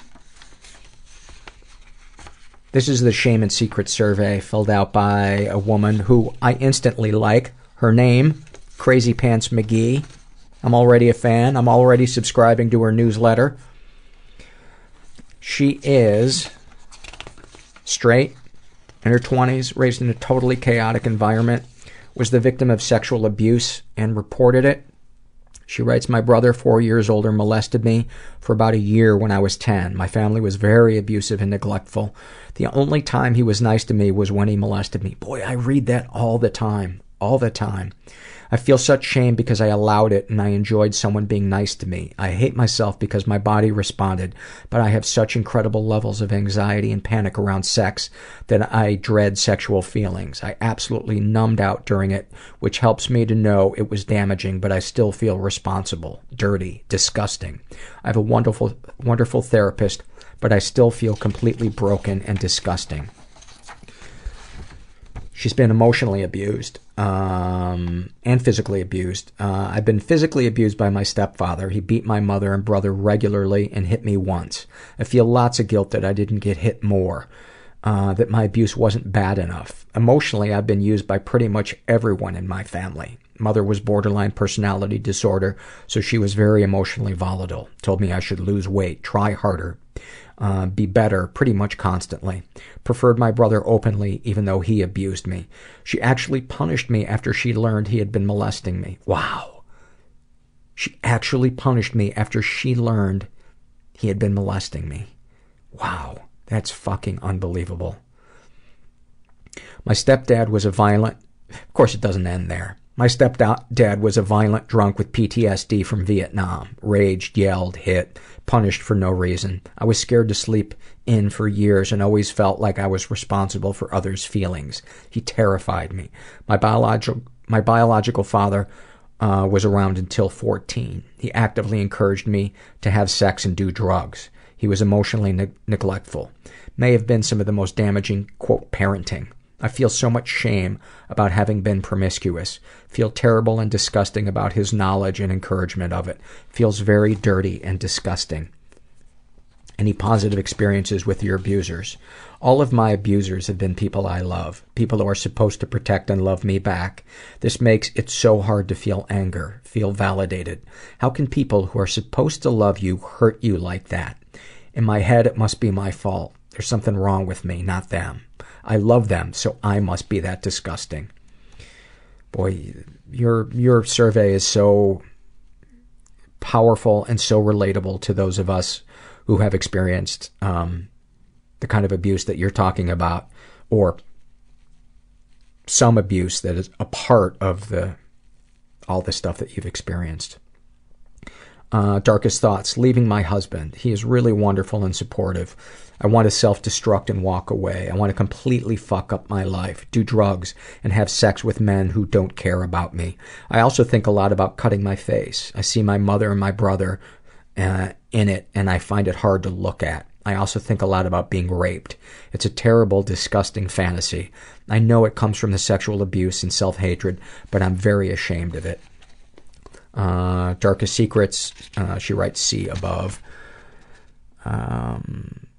Sexual fantasies most powerful to you. Rape fantasy. I can't watch vanilla porn, only violent pornography.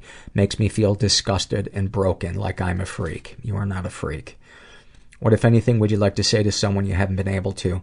I'd like to tell my mother, you hurt me so deeply. I needed you and you broke my heart over and over again. I wish you had protected me. It was not my fault. You were my parent. I wish I could say to my brother, you betrayed me. You took advantage of me. You broke me. You damaged me. I can never feel whole. I will always feel broken and disgusting. You deserve to feel what I feel. I hate you for taking my soul, making me feel so broken and disgusting. I wish I could have said these things because I want them to know how badly they hurt me and I want to move on. I don't speak to them anymore and never will because they are damaging. Right now, I wish I had said this because they hurt me so very deeply. What, if anything, do you wish for? I wish for self-love. I wish that I could accept the kindness and positivity of others. I wish I could believe I am not a bad person. Have you shared these things with others? Some things with my therapist. She's wonderful and has helped me so much. It's incredibly painful and frightening. I've shared some of these things with a close friend who is also a victim of incest. She was also incredibly supportive and loving. How do you feel after writing these things down? I feel stupid, broken, and damaged. I feel like I'm making too much of my feelings, and I should not have shared so much. Wow, that couldn't be further from the truth. You have experienced so much, and you're not making too much of your feelings. You're feeling your feelings, and that's why this is so intense. It's so good you're talking about it. She writes, I feel like I talk too much and I'm an idiot. At the same time, I feel a little relief. It feels like I'm trying to find support in more appropriate places, which makes me feel a little proud of myself. Good and terrible. Anything you'd like to share with someone who shares your thoughts or experiences, please go to therapy. Find a CBT, which stands for Cognitive Behavioral Therapy. Find a CBT specialist who can help you with sexual trauma. It's incredibly hard to deal, but a good therapist can help. Find someone who you connect with and feel safe with, and be honest with them about how hard it feels. And that's it. Thank you so much for sharing that. Crazy Pants McGee, sending you some love. This is a happy moment filled out by Chadwick. And he writes, I'm a codependent with moderate anxiety, abusive childhood, parents/brother died when I was young, a visible minority in a very white portion of Canada. I've always felt that I was the square peg and the world is full of round holes. My life has been built on achievements and performance of tasks. The expectations make me spiral out regularly. About a month ago, I was on a snowboarding trip with my girlfriend and her family. They've all participated since they were young. I've been maybe 6 times, but starting to get the hang of it. And the second day of the weekend, we come to a converging portion on the mountain, and as I noticed about 100 people were all coming together, I started to get anxious as to the possibility that I make a wrong move, fall down, and chaos would ensue. As I began to look around, I realized I wasn't going too slow, I wasn't at risk of slipping or making a bad cut, and that I looked no different in any way than any of the other dozens of people around me. They didn't take notice of me for what I am. They didn't yell or castigate. They didn't make shallow puns or require anything of me. It was the first time in my life that a feeling of normalcy and unconditional acceptance came over me, and if but for that brief moment, I knew what it was like to feel a part of the world. It was indescribable, and I wish that everyone could have that moment at least once. That was beautiful. Beautiful. Thank you for that, Chadwick. That sounds like something you'd say to your butler, doesn't it? Thank you for that, Chadwick.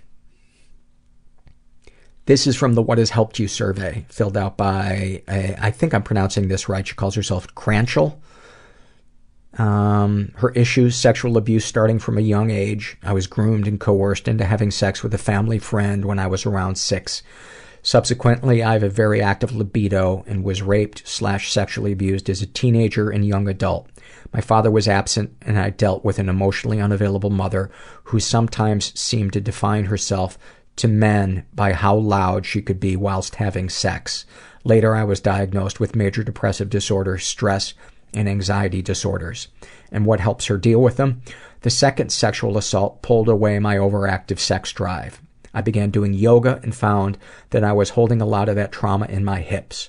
I went on a yoga retreat recently, and whilst We were doing hip openers in class. I began crying as that trauma was released. Everyone on the retreat was so amazing and encouraged me to release the emotions. Coming up from pigeon pose, the teacher winked at me and said, hip openers are sometimes called can openers for the emotions they bring up. I've been thinking about going and doing that because I feel like something is trapped in me. Maybe that's why I'm having so much trouble with the meds. Maybe it's just an emotional thing more than a chemical thing. Oh, Paul, you are boring yourself. This is Struggle in a Sentence filled out by a woman who calls herself Lady Squid. And about her anxiety, she writes, the perfectionism that made me delete this response several times to make sure I sound witty enough to compare to other surveys, and the realization that I am fucking pathetic for even caring. Well, if it makes you feel better, I recorded 3 different introductions to this show before the one that I posted. About her alcoholism and drug addiction, feeling a sick connection with the scrappy-looking men at the liquor store and giving them the nod when I leave with my liquid emotion suppressor every week. Other compulsive behaviors, putting on makeup without fail every day so this dried up husk that moves can have perfect skin, big blue eyes with thick lashes, and smell like Gucci perfume to mask the total rot inside. About experiencing sexual bias, she writes, fuck society for making me feel like I have to prove my sexuality is not a Katy Perry song just because I don't look like a, quote, dyke. About mental handicap, she has dyscalculia, the self-humiliation of being in remedial math classes during school when I was in advanced everything else, and feeling like a fraud when I'm praised for my intelligence.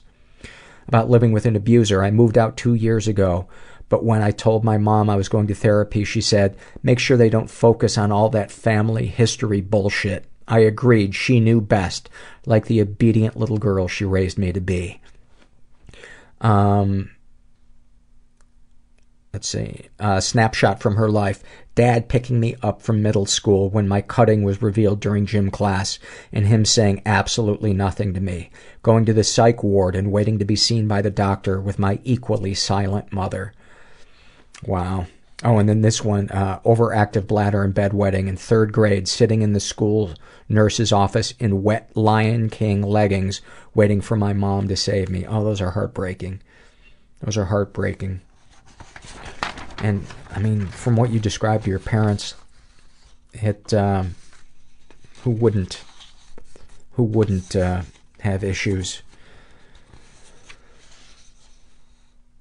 Let's see. This is a shame and secret survey, and this is filled out by, let's see, how many do we have left? I always bite off more than I can chew. Actually read. Green tea. This is filled out by, as I said, a woman who calls herself work in progress. She is straight in her 20s, raised in a pretty dysfunctional environment, never been sexually abused, but she's been emotionally abused. Her father was just an asshole, just a complete fucking narcissist. I'll read some of it. Nothing I did was ever good enough. I was at the top of my class academically and played multiple sports in high school. If I had a bad game, my dad would rail on me all night, calling me embarrassing, horrible, etc. Meanwhile, on the outside, we looked like the perfect family and I was the perfect child. My most memorable experience happened around age 13. I was sitting in the back seat of my dad's car with my family, and he made an angry comment, and he saw me in the rearview mirror rolling my eyes. This sent him into a rage. He seethed. I know earlier that I told you that your skin was looking better, but I lied. It looks terrible. I can see all your acne. To this day, I have a horrible problem with skin picking. I have generalized anxiety disorder, and I cope by picking my cuticles. In addition, if I have any type of blemish, I pick at it until the skin is flat so that I can feel that I can cover it with makeup. I've been in therapy for almost a year, and I'm actively working on breaking this habit. Well, thank you for And then her darkest secret was my freshman year of college. I dropped one of my courses and picked up a different one. When my dad found out, he freaked out because I was no longer under his control and was making a choice he didn't agree with. Later that day, I was venting to my mother about this online. Suddenly, the messages I was receiving turned to "fuck you, bitch," etc., etc. Yes, my dad had looked over my mom's shoulder and hijacked the conversation to attack me. That night in my dorm room, I took a ton of Benadryl pills. To this day, I don't know how many. I just wanted to sleep. I fell asleep for 14 hours straight. And I would imagine had trouble shitting for the next 7 years. Those things dry you out so bad, or at least dry me out so badly.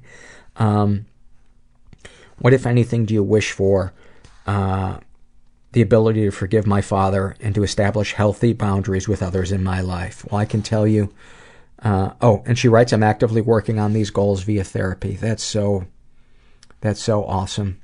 That's so awesome. Hang in there. It can, and sometimes it's amazing when we set boundaries. Sometimes people around us, that can be a catalyst for them to change too.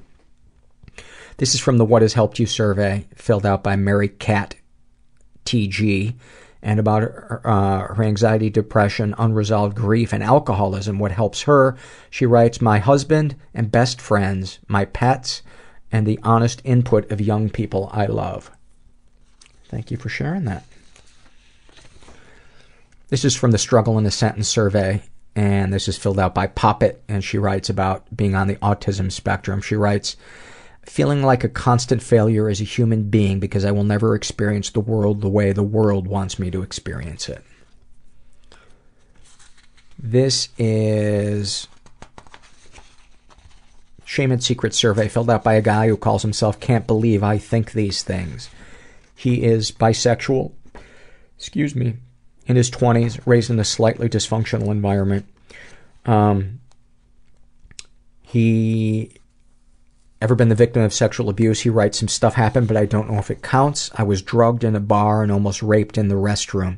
A fellow bar patron happened to observe the man who was trying to remove my pants, and the stranger defended me.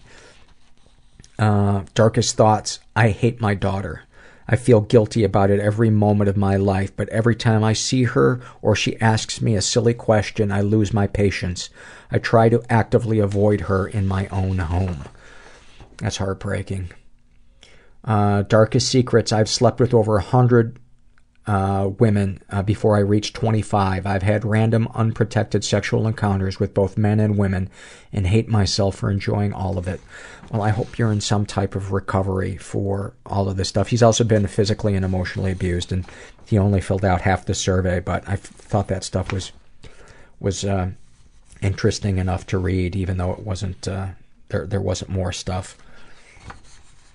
This is a happy moment filled out by Jess, and she writes, when I was in college, I used to feel like I had to pinch myself sometimes. I would zoom out and notice myself surrounded by interesting people, laughing and joking, and at my top choice school, and just think, wow, I never thought I would have this. Because before that, in high school, I'd been anorexic, and my whole life had been like a funeral. The astonishing thing wasn't that I was in college, it's that I was able to devote my mind and heart to subjects other than food, and actually take in what was going on around me rather than just eyeing the snacks or furtively calculating calories in my head. It would almost bring me to tears sometimes, how good it felt to be present in the moment. Nowadays, I've been out of that bad stuff for long enough that I don't find it so astonishing, but once in a while the magic will return and I'll just be overcome with gratitude. Beautiful. Beautiful. This is filled out by a woman who calls herself The Worst. And so you know, she's brimming with confidence. She's bisexual, in her 20s, raised in a pretty dysfunctional environment. Ever been the victim of sexual abuse? Some stuff happened, but I don't know if it counts. I think I might be one of those people with something deeply buried. I've been thinking a lot about this over the last year, and I think I was probably molested as a very young child. There was ample opportunity for this happening with my grandfather, who we know for sure sexualized my mother and her friends as children, as well as raping my grandmother. This possibility has only really occurred to me over the last 6 months of going to therapy and listening to this show. Both have helped me reframe my behaviors as a kid as symptoms of problems in my upbringing rather than some innate wrongness in me. Specifically, it made me think about how when I was little, perhaps 5 or 6, I repeatedly found myself acting out sexual behaviors with stuffed animal toys. While I know that sort of exploration is very normal, I'm not sure it's normal that these toys were always bigger than me, and I would always push their hands or paws or whatever into my underwear, pretending they were aggressively attempting to touch me there. I don't remember understanding what I was doing, but I do remember that I did it almost every time I was alone in that room, and that I knew it was something to be very, very ashamed of. Whether or not anything happened with my grandfather, I'm still a little angry that my mom brought us to stay with him so many times as kids, knowing what she knew about him. She continued taking us to him, even though she once caught him showing pornography to my brother. I know she was also probably very badly manipulated by the man, but I think all our lives would have been better if she had made a clean break with him in adulthood. She's also been emotionally abused.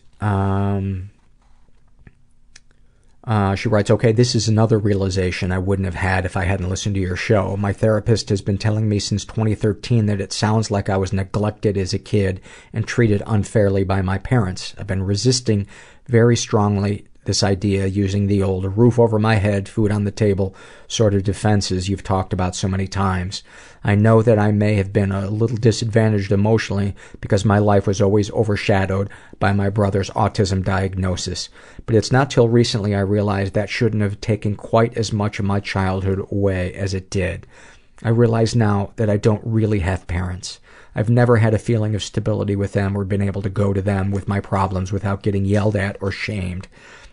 I just rediscovered my diary from when I was 11 years old, when my parents first got divorced, and it's full of me writing about my poor mummy and how hard I'm trying to make her feel better. At one point, I even write that apparently they have not been getting on well in the bedroom either, and express a bit of resentment if my parents' divorce is all about sex. I'm finally feeling the outrage that I would even be told about that when I was 11.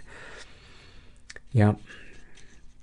Any positive experience with your abusers? I don't know. For the first time, I don't really feel like I do love my parents.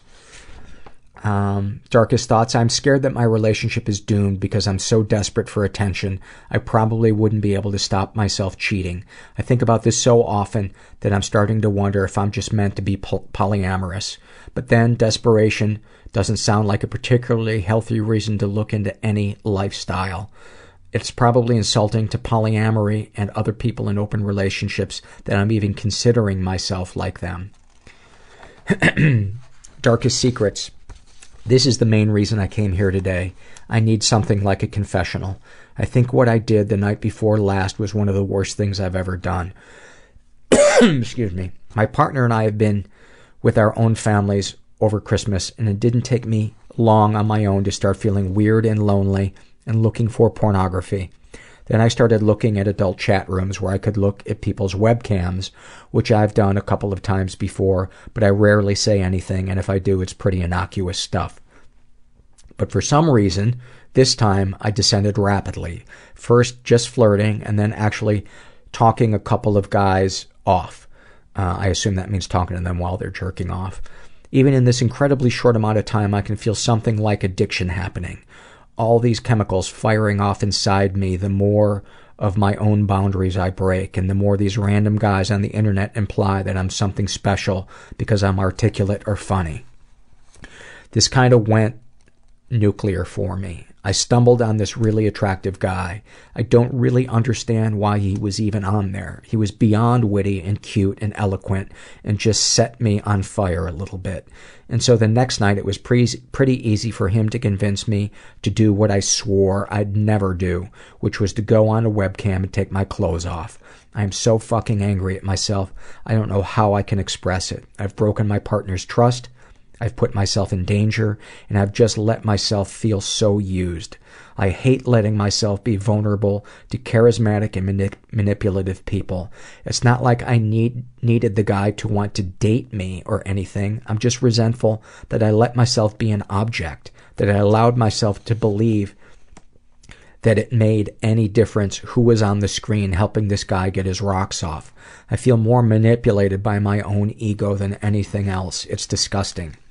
What's worse is that because I let myself have a really fun, non-sexual interaction with this guy, too, my body has been having painful crush-like feelings for a couple of days, and that just makes me feel even worse about betraying my boyfriend and about my inadequacy and weakness. I spent several hours last night cutting myself because I feel like such a low form of life. Why can't I just feel satisfied with the love and stability my boyfriend gives me? What amount of affection will be enough for me to feel like I deserve to live? I don't think it can ever come from somebody else. I think it's got to come from inside you, and I know that sounds like a cliche, but it's the total truth. And you might need to go to a support group. It might be a sex or a love addiction, but it's, yeah.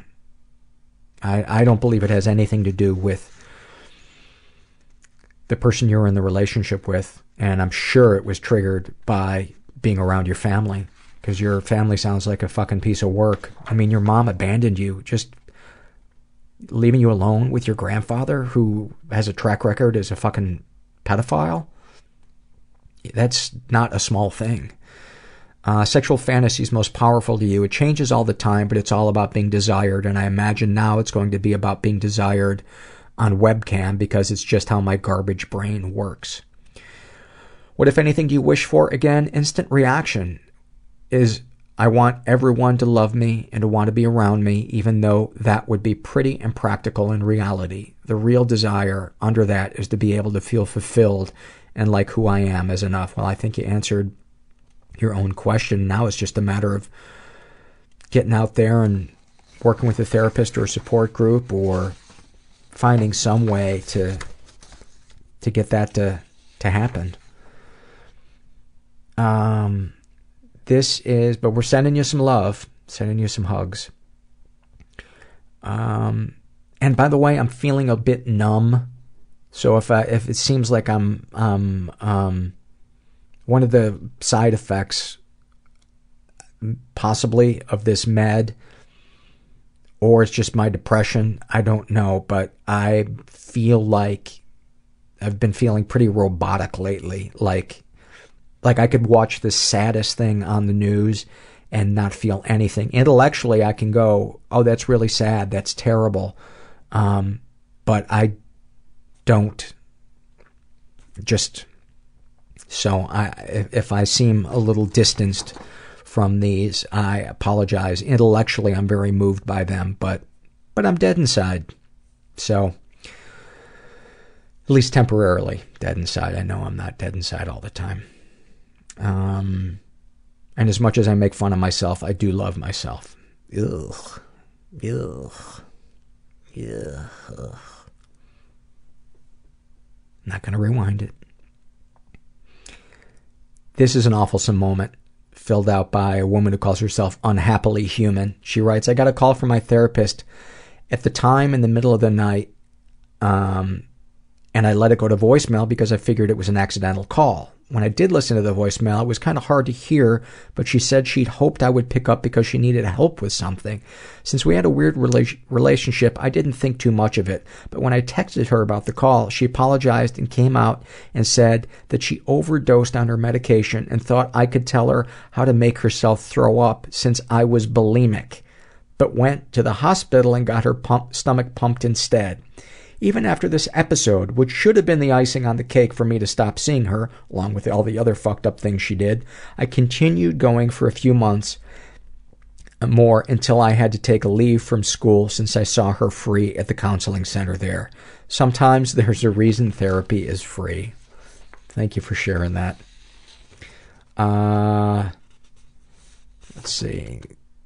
This is just an excerpt from a Shame and Secret survey filled out by Evie May. In her darkest secret, she writes, I blame my mother for the fact that I'm bulimic. I love her to pieces, but I'm so fucking angry and sad sometimes. I've struggled with bulimia for the past 7 or 8 years, and it's exhausting physically and emotionally.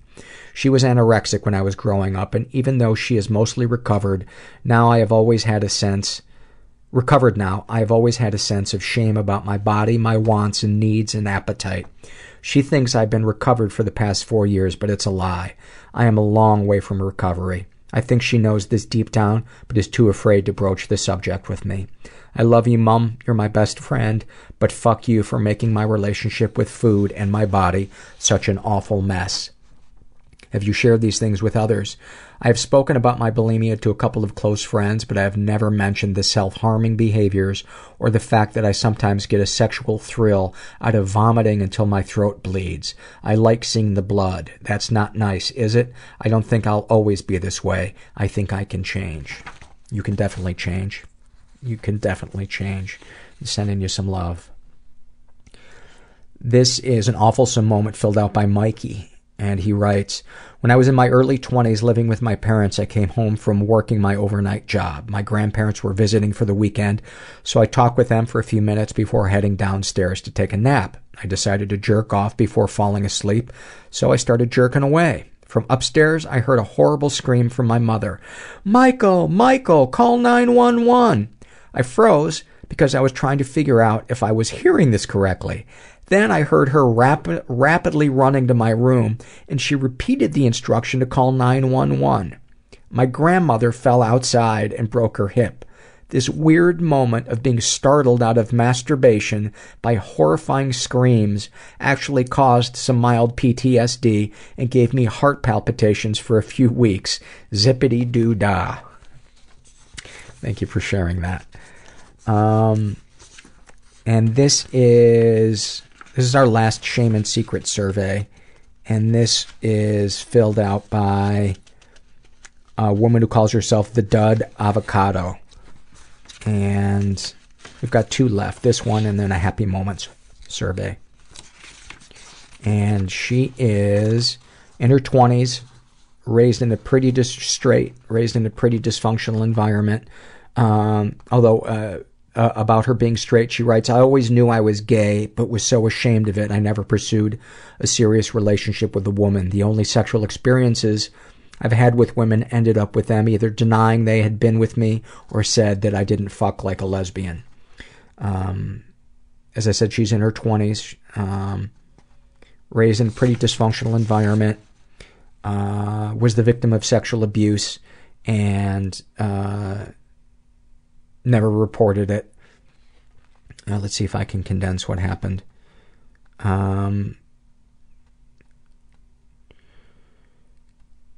She was abused for 3 years by an older partner when she was between 15 and 18, and then she was raped in a parking lot shortly after. Shortly before her 18th birthday, and then had a terrible experience in the court system. I'm trying to, it's a bit of a long one, and I'm trying to condense it without leaving anything important, but a terrible, terrible experience having to testify. And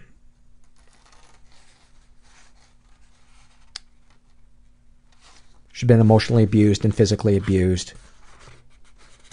Darkest thoughts. Let's read this about the emotional abuse, the sexual abuse.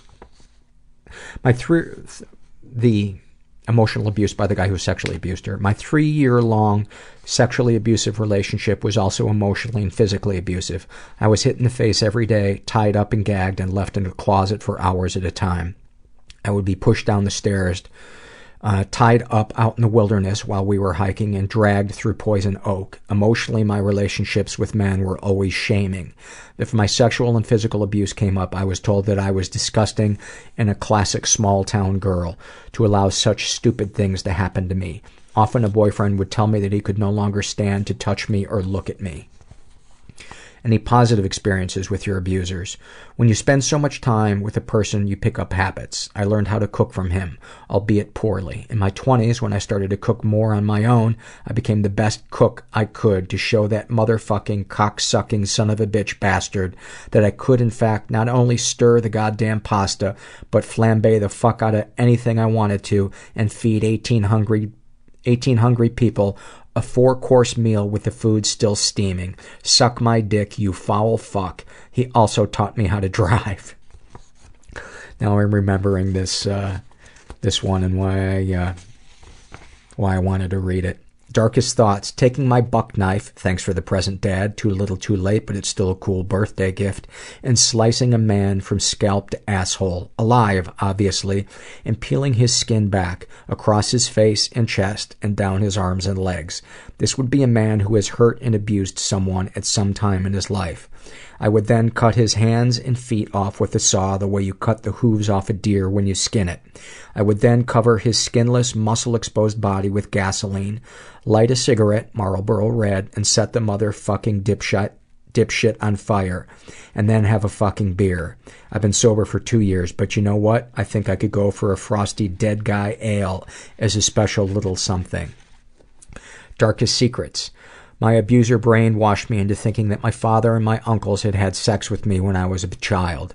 He said they had all abused me well into my late adolescence. My abuser made me role-play daddy-baby scenarios and film us having sex. He would then play the tapes to me over and over again while beating me, saying that I deserved it and was filthy and lucky that anyone would touch me at all, so I should be thankful for what he was doing to me. I had severe night terrors and anxiety because of this. One night when I was 16, I became so scared. Hold on 1 second. I became so scared I went into my parents' bedroom. My mom was away visiting her sick mother, so it was just my dad. I was so horrified to reach out for help, but I was panicked and asked to sleep in bed with him. He said, all right, and fell back asleep. In his sleep, he rolled over and, thinking I was my mother, spooned me and put his hand on my breast and the other on the inside of my thigh. We stayed like that for what seemed like hours. I was in shock and could not move. He eventually rolled away, still asleep. I have never forgotten that, and still 10 years later will not allow my father to touch me. He doesn't know why. Sexual fantasies most powerful to you. There's 1 of 2 ways to swing this. The first, which is an emotional fantasy, is to have perfect, taut, sweaty, porn star sex with a man and enjoy it. Get me reversed cowgirl style, bouncing up and down on a hard cock, put some fucking hot-ass shoes on me, like, okay, I am so gay, laced up Doc Martens, and yank on my hair until I spray inhuman amounts of cum all over his balls. Why is this a fantasy? Because I can't imagine actually enjoying a second of sex with a man. I've never orgasmed from it. Hell, I've never actually orgasmed at all. Not once. My real sexual fantasy is to have raunchy, passionate sex with an older woman, someone who seems seriously, heinously uptight, who has a rocking body and lets me sit on her face for something like 36 hours straight. Let's throw in some pizza too. God, I love pizza. What, if anything, would you like to say to someone you haven't been able to? To my mom and dad, this gun I am holding to my temple is to wipe out the incredible mess of a life I live because you were too scared, confused, and busy to stand up to me. Have you ever heard of grounding someone? Whatever angst I may have felt towards you could never equal the amount of sorrow I feel being left to my own devices. To my own abusers, the next time you spit on somebody's asshole, it's not going to be mine. It's going to be your own, so you can sit on your thumb and fucking twirl, you sons of bitches. Fuck you. What, if anything, do you wish for? To be able to communicate with other survivors, not victims, we are survivors, to help rehabilitate people with trauma, to treat themselves and others with love and patience, and to live with intent and purpose. I also wish I could have a bowl of fried ice cream and bananas right now. Have you shared these things with others? I have shared my stories with some friends and some with partners. I feel that with partners, it is a point of contention between us, and the relationship usually ends shortly afterwards. Friends usually don't know the whole story, only bits and pieces. They feel alienated by my pain, and I feel angry that they know my vulnerability without being able to speak it. How do you feel after writing these things down? Like I need to go back and expand, explain, apologize, erase, throw up my hands and say, I'm just kidding. I feel like none of what I have said validates my sadness, explains my fear, or legitimizes my deep loneliness. Anything you'd like to share with someone who shares your thoughts or experiences? Please help me make the circle of violence stop here. And then any comments to make the podcast better? Yes. Get your sorry ass over to my house and give me a big fucking hug. Jesus, I was fine until now. Asking for a hug. Funny how that's what makes me cry. I just don't feel like I deserve one. Well, I'm sending you one. I'm sending you a big hug. And it sounds like you're in so much pain. And we hear it. We hear it. And we know that you're not making it up. And you don't need to say anything other than what you said in this thing. I think we got a pretty clear picture that a lot of fucking really painful shit has happened to you. But you can and will heal if you make it your most important priority. And we're definitely sending you some love. And I was really touched and humored by your survey. So, well done, sweet lady. And please do not skin me from scalp to asshole. But if you do, carve away some of my fat. I just want to look ripped. And finally, we have a happy moment filled out by a woman who calls herself Anxiety Monologues. And she writes, at my church, the young adult group has monthly gatherings where we explore various difficult themes in life and individuals are encouraged to share. They announced that the following month would be about control. I had been working on vulnerability and every fiber of my being screamed that I needed to talk about my struggles with anxiety and my faith. I expressed my interest to the event leader, and the following month he reached out to me to see if I was still interested. I declined and made excuses. The pastor, who also struggles with anxiety, heard about this and called me to encourage me to change my mind. I begrudgingly conceded. The following night, I sat in front of 30 to 40 of my peers, most of whom were merely acquaintances, and I spilled my guts. I shared about years of frantically trying to control everything, the crushing fear that ruled over my life, and when it all came crashing down on me. I spoke of seeking healing in all areas of my life, starting with my emotions and therapy, and how much growth and joy can exist if you stop gripping life with white knuckles and let go. As I talked, I was surprised to see everyone very perceptive, accepting, nodding, and some individuals even crying. Afterward, many people came up to me commending my bravery, thanked me for being so open, and shared their struggles too. One girl broke down and told me her entire story. We talked for 2 hours, and I was able to impart some of the wisdom and skills I've learned in therapy. I encouraged her to seek help, which she later did, and we now share our struggles and journeys regularly. That night, I felt so empowered and proud. I stepped out of the shadows and was vulnerable, and not only did those people accept me, they welcomed me with love. Now, whenever I feel like my anxiety has the upper hand or begin to believe the negative thoughts, I think back to that night when I proved that I am strong and worthy, and I remind myself that people will love you if you let them. What a beautiful, beautiful, happy moment to end on. And I hope you guys are reminded that there's help if you can get out of your comfort zone and ask for it. Most important phrase I ever said in my life is, please help me. I don't know how to do this. And my life changed from that day on. And It's humbling to ask for help. But humility is a good thing. I don't know why we're so afraid of it. I don't know. I don't look good in humility. I'm a winter. I want that joke back. I want to press stop. I want to rewind. I want to go back. But anyway, I hope after listening to this episode, you're reminded that you're not alone. And we're all going through shit.